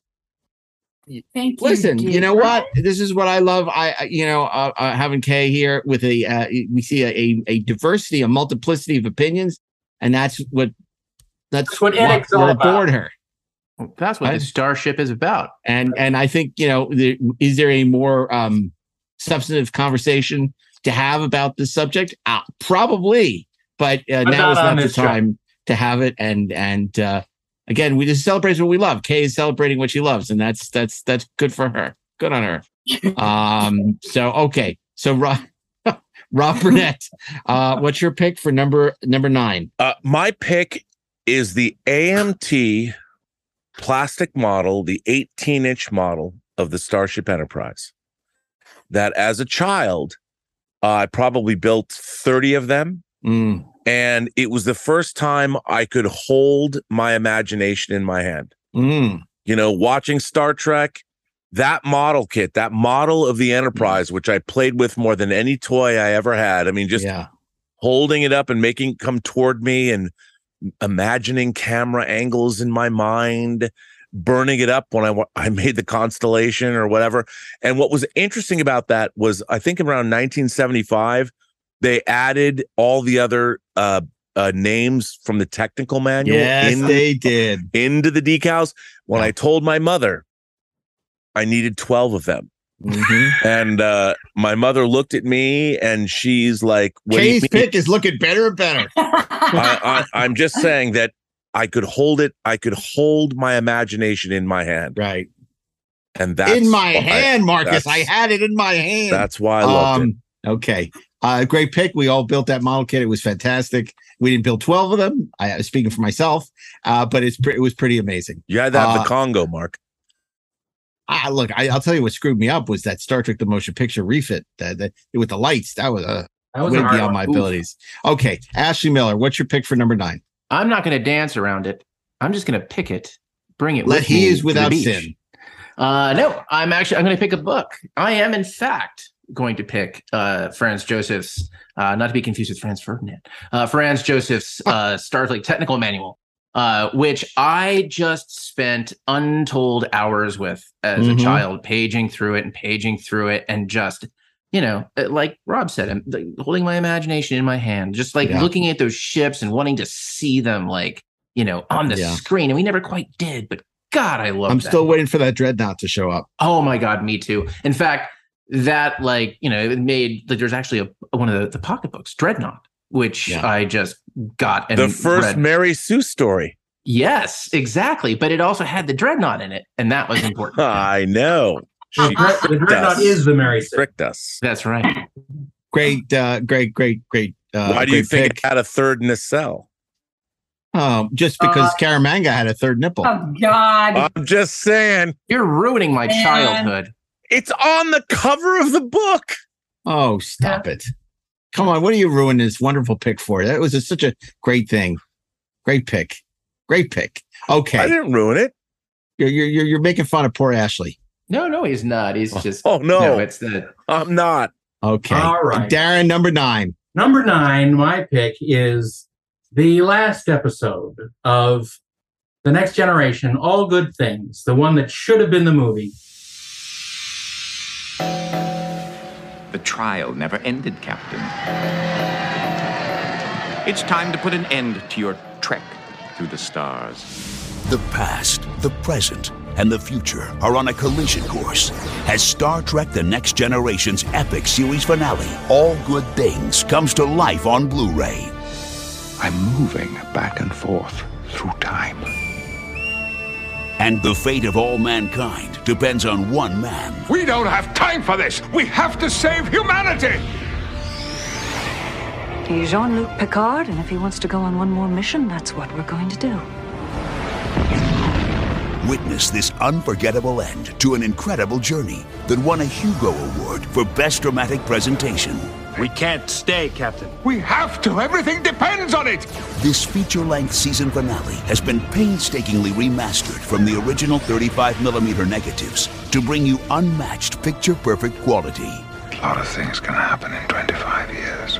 And for the first time ever, experience an all-new retrospective documentary featuring new interviews and archival behind-the-scenes footage. How can I etch yet another facet in this character so that the audience will go, oh, there was something more with Q. I was weary, and we came to the last episode, and I felt a sense of relief. We had not only just had 7 great years together, it was the beginning of the film franchise. We did 4 movies after that. Who gets that lucky? Plus, a new audio commentary with writer-producer duo Ronald D. Moore and Brannon Braga, and never-before-seen deleted scenes. Why have you come here? We heard about the light. They told us about the power it has to heal illness, and we had to come here.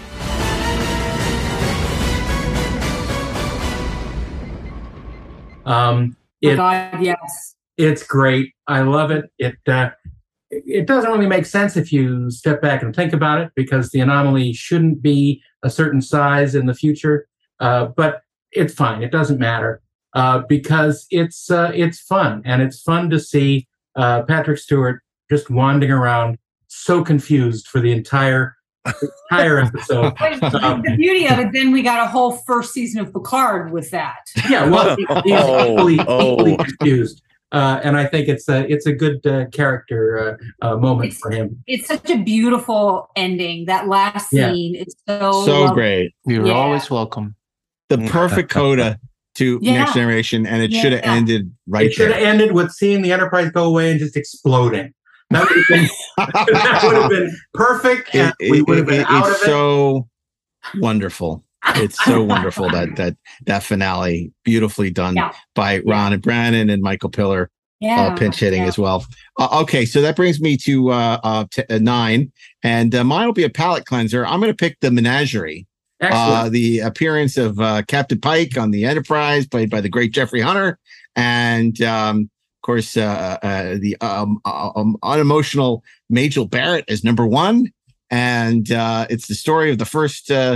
The mission of the Enterprise, in which and Spock sacrificing everything to save his captain, who had no idea about the fate that was going to befall him. That's right. None whatsoever.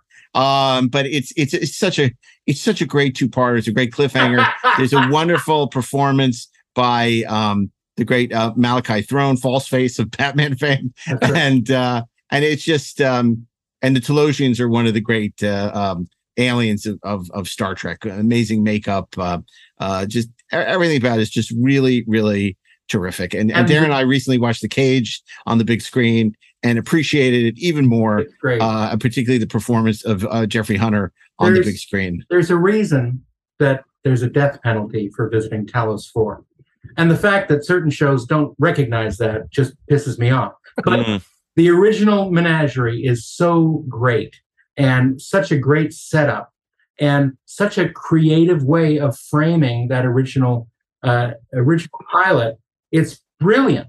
And brilliant producing, because it was a money saver. I mean, it's anybody's worked in producing. TV, it is absolute genius how they were able to salvage the pilot with a different cast and create a cheap wraparound that they to go around the envelope. Basically, you get 2 episodes for the cost of a half an episode. It's incredible. It's absolutely incredible. But beyond that, it created lore and history to the Star Trek universe. More so, I mean, it cannot be undersold how much lore it created that is even being mined now.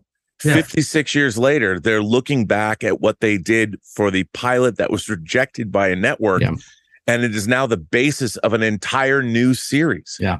When we learned that Pike loved cooking. Oh, wait, that wasn't in that. But absolutely. It provides the foundation for an entirely new series, and also a Marvel Comics series called Early Voyages, which is actually quite good. It's amazing that so much has come out of The Cage, a cancel or busted pilot. It really, whether you love it or not, it's remarkable how 55 something years, more than that, years later, The Cage is the gift that keeps on giving. Okay, so that brings us to number 10. We're going to go around one last time as we conclude our list of Star Trek Desert Island Treks. And as always, we'll start with Kay Rindell. Sorry, I was just imagining Anson Mount cooking for me, but he's a beautiful man. I mean, the hair alone is just.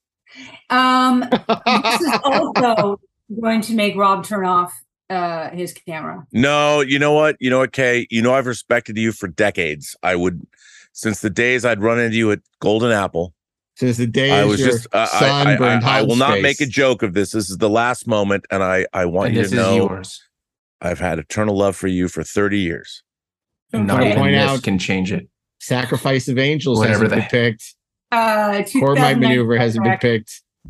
I love it. I think it's super fun. I think everybody's great in it. It's a beautifully made movie. I will be watching it alone in my cave, and I'm fine with it. I didn't hear what you said. What was your pick? 2009 Star Trek. Oh, sure. Oh, okay. I'll watch with you. Sure, why not? Dan and Rob have both logged That's off. all right. You know what, Kay? We can share the booze. You know why I don't have a problem with that. I mean, not that it matters. It's your pick, and it doesn't matter. 30 if I have a problem with it. years. No, you know what? I don't have a problem with that because it's another universe. It's another universe. So I don't have, because it doesn't shit on what's come before. This is a different universe. So even if I don't necessarily agree with all the choices, it's fine. It's not changing what I know as Star Trek. So I have no problem with that. It's the stuff I have more of a problem is when they say it's in the universe we know as Star Trek. So that's and it's not without its joys. I love it. I think it's super energetic. The cast is phenomenal. I think it's one of the things that I do like about JJ is that he is so good at casting. That's so true. Ash That's and I are true. going to have a lot of fun drinking and watching this movie in our cave. Right. And it's total popcorn fun. Yeah. So, Is it? Yeah. Yeah. Look, I'm trying to, Yes, it is. I'm trying to be respectful of her guest. She's entitled to it. Yes. Yeah. Mark is trying to be respectful of me, Rob. Everybody's entitled. I'm very respectful of you. Let's talk X-Files. Come on. Oh, man. Okay, that's a whole nother episode. That's Okay, a different so look, we're episode. wrapping up. So Kay's picked Star Trek 2009. Rob, what's your pick? Star Okay, Trek this Beyond. might come as a great surprise, and it's going to be maddening to some. As many people know, I do not look upon modern Star Trek with much favor. However, as Kirk said, there are always possibilities. And in Star Trek 6, they talk about being too set in your ways. Are we too old? Would that All of these constitute things. a joke? My 10th pick for what I bring to a desert island Oh no. is Star Trek Picard, Season 3, Episode 5. Not fair. Not Not fair. fair. Oh, you can't say this, and I'm going to tell you why. No, I'll allow it. I'll allow There it. is an exchange in that episode that was incredibly unexpected, unbelievably canonical, and I was blown away with a show I hated.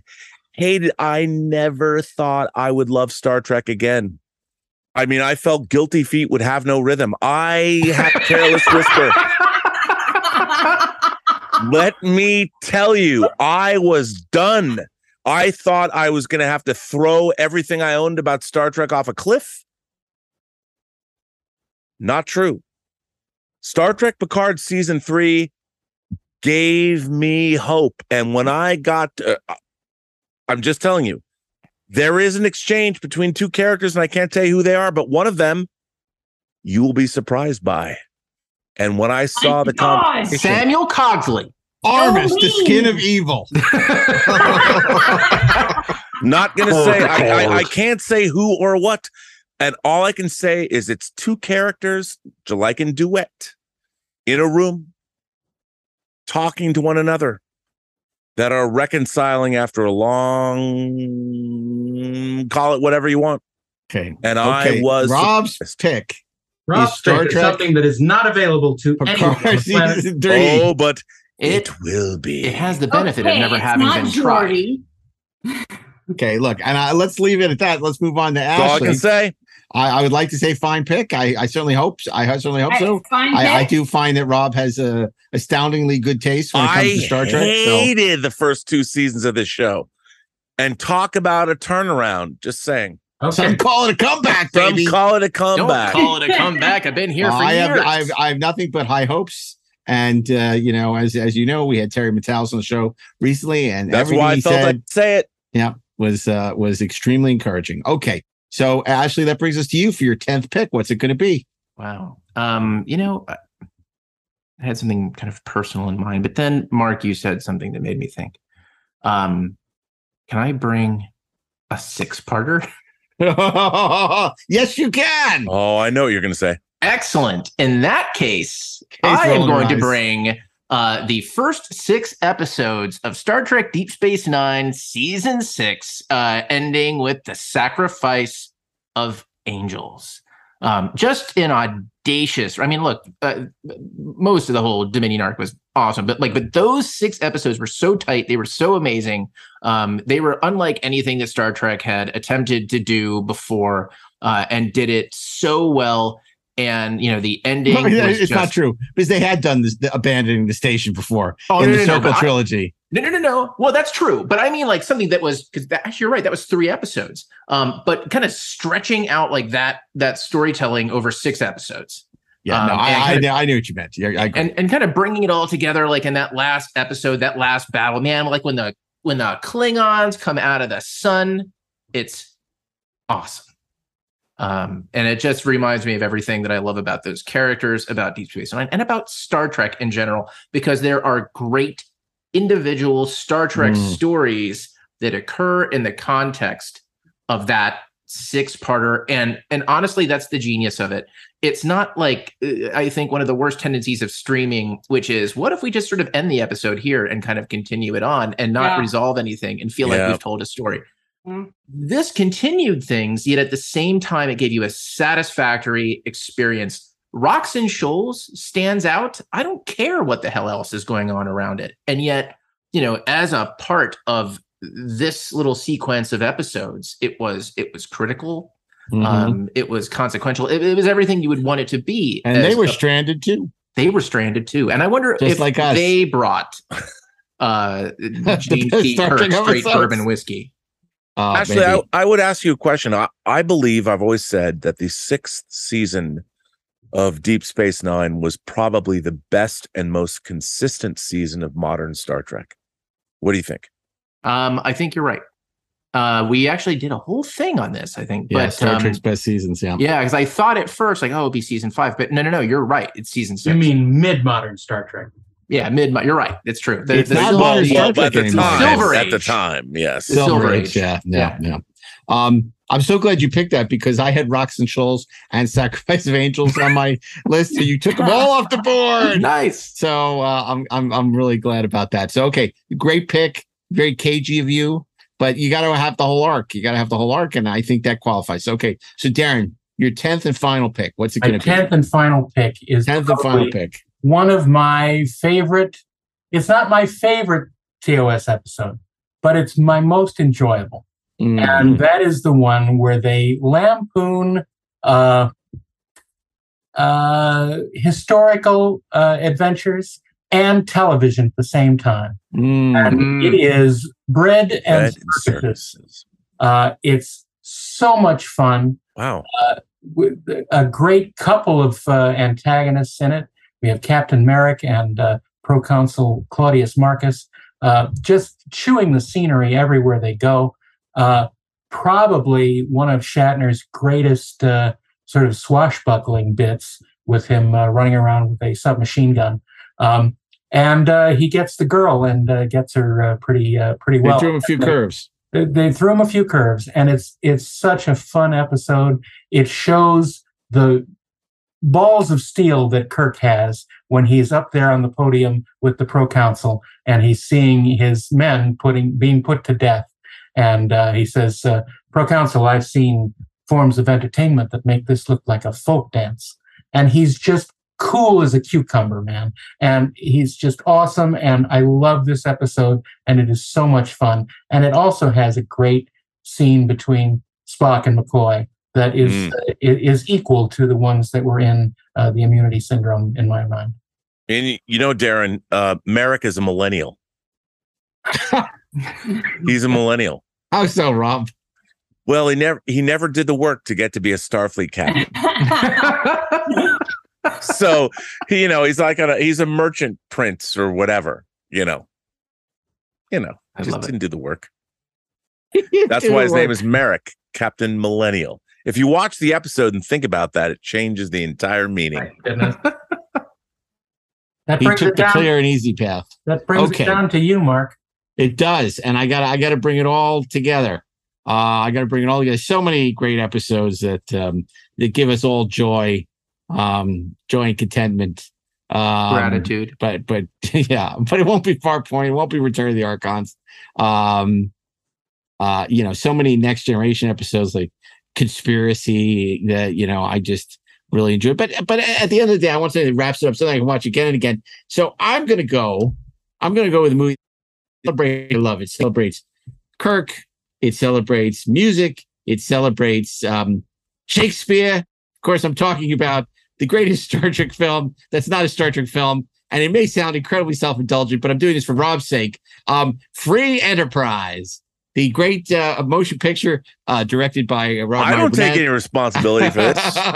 But if I'm going to bring something that celebrates Star Trek, celebrates what's great about Star Trek. It was her idea. It was Kay's idea. Kay's idea. And she was there with us that day after a day of Laser Blazer when we were at Toys R Us. Says you should really make a movie about this. Crazy if it wasn't shit. for Kay, we would never have gone off on that fakakta adventure. No, that was a great day of laser shopping and eating and going to Toys R Using and it was Kay inspired the whole thing with her. I think it was when we were looking at Prince Zizor at the time. It was actually we were buying a Prince Zizor, and that was when Kay had it, much like certain people had with her earlier today, and had it with us, and said, this is so nuts. You guys should just do a movie about this. But was that the same trip where Rob was scolding a child? Yeah, it might have been like that's on brand. Yeah, I'm sure it was. Yeah, Rollerblades. I only wanted him to be better. Yeah, I wanted him to be better. Yeah. I know he was a blue meanie, but anyway, but with love. But Free Enterprise is a love letter to original Star Trek. It reminds me of such wonderful memories, not only of in the film, but of making the movie. Of those days, watching Bill Shatner record the hip hop song with the rappers. Mark, all of you, with the exception of Ashley, were involved in one shape or form. It's practically a Dear John letter to Star Trek. So, you don't think it's more like a Penthouse Forum letter? But well, it was for me. Okay, and on that note, I want to thank you all for joining us for this supersized Star Trek Desert Island Treks episode. A massive episode. What fun this was, though. What fun this was, and what great picks from everybody. And I'm so thrilled that you could all join us. And there's something for everyone on this list. So if you absolutely get stranded with us, you're sure to find something that will tickle your fancy. Oh my! And I'm just glad, Kay, that you didn't pick that Princess Bride episode because the other stuff I understand why you might, but oh my God.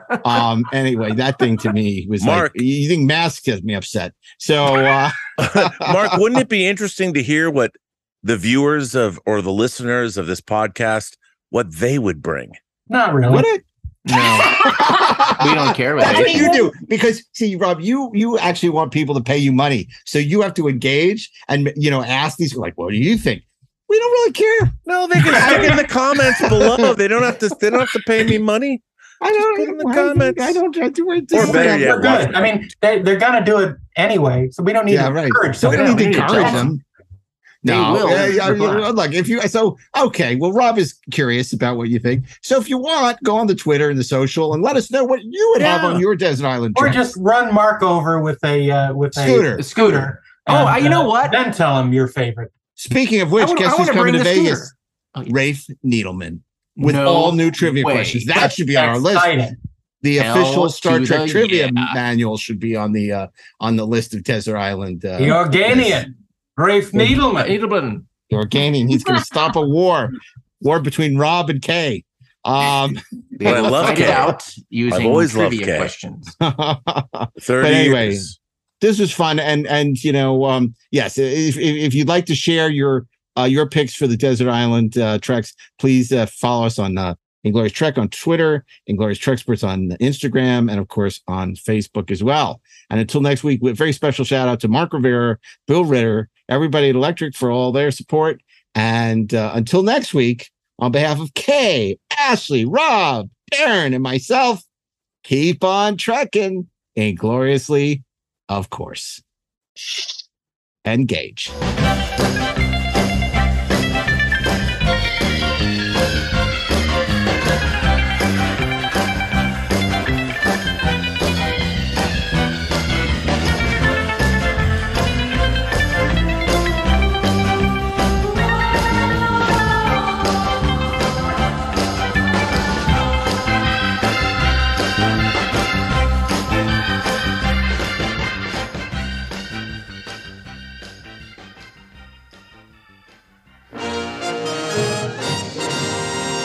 This show was produced by Dean Devlin and Mark A. Altman and is an Electric Surge Network production.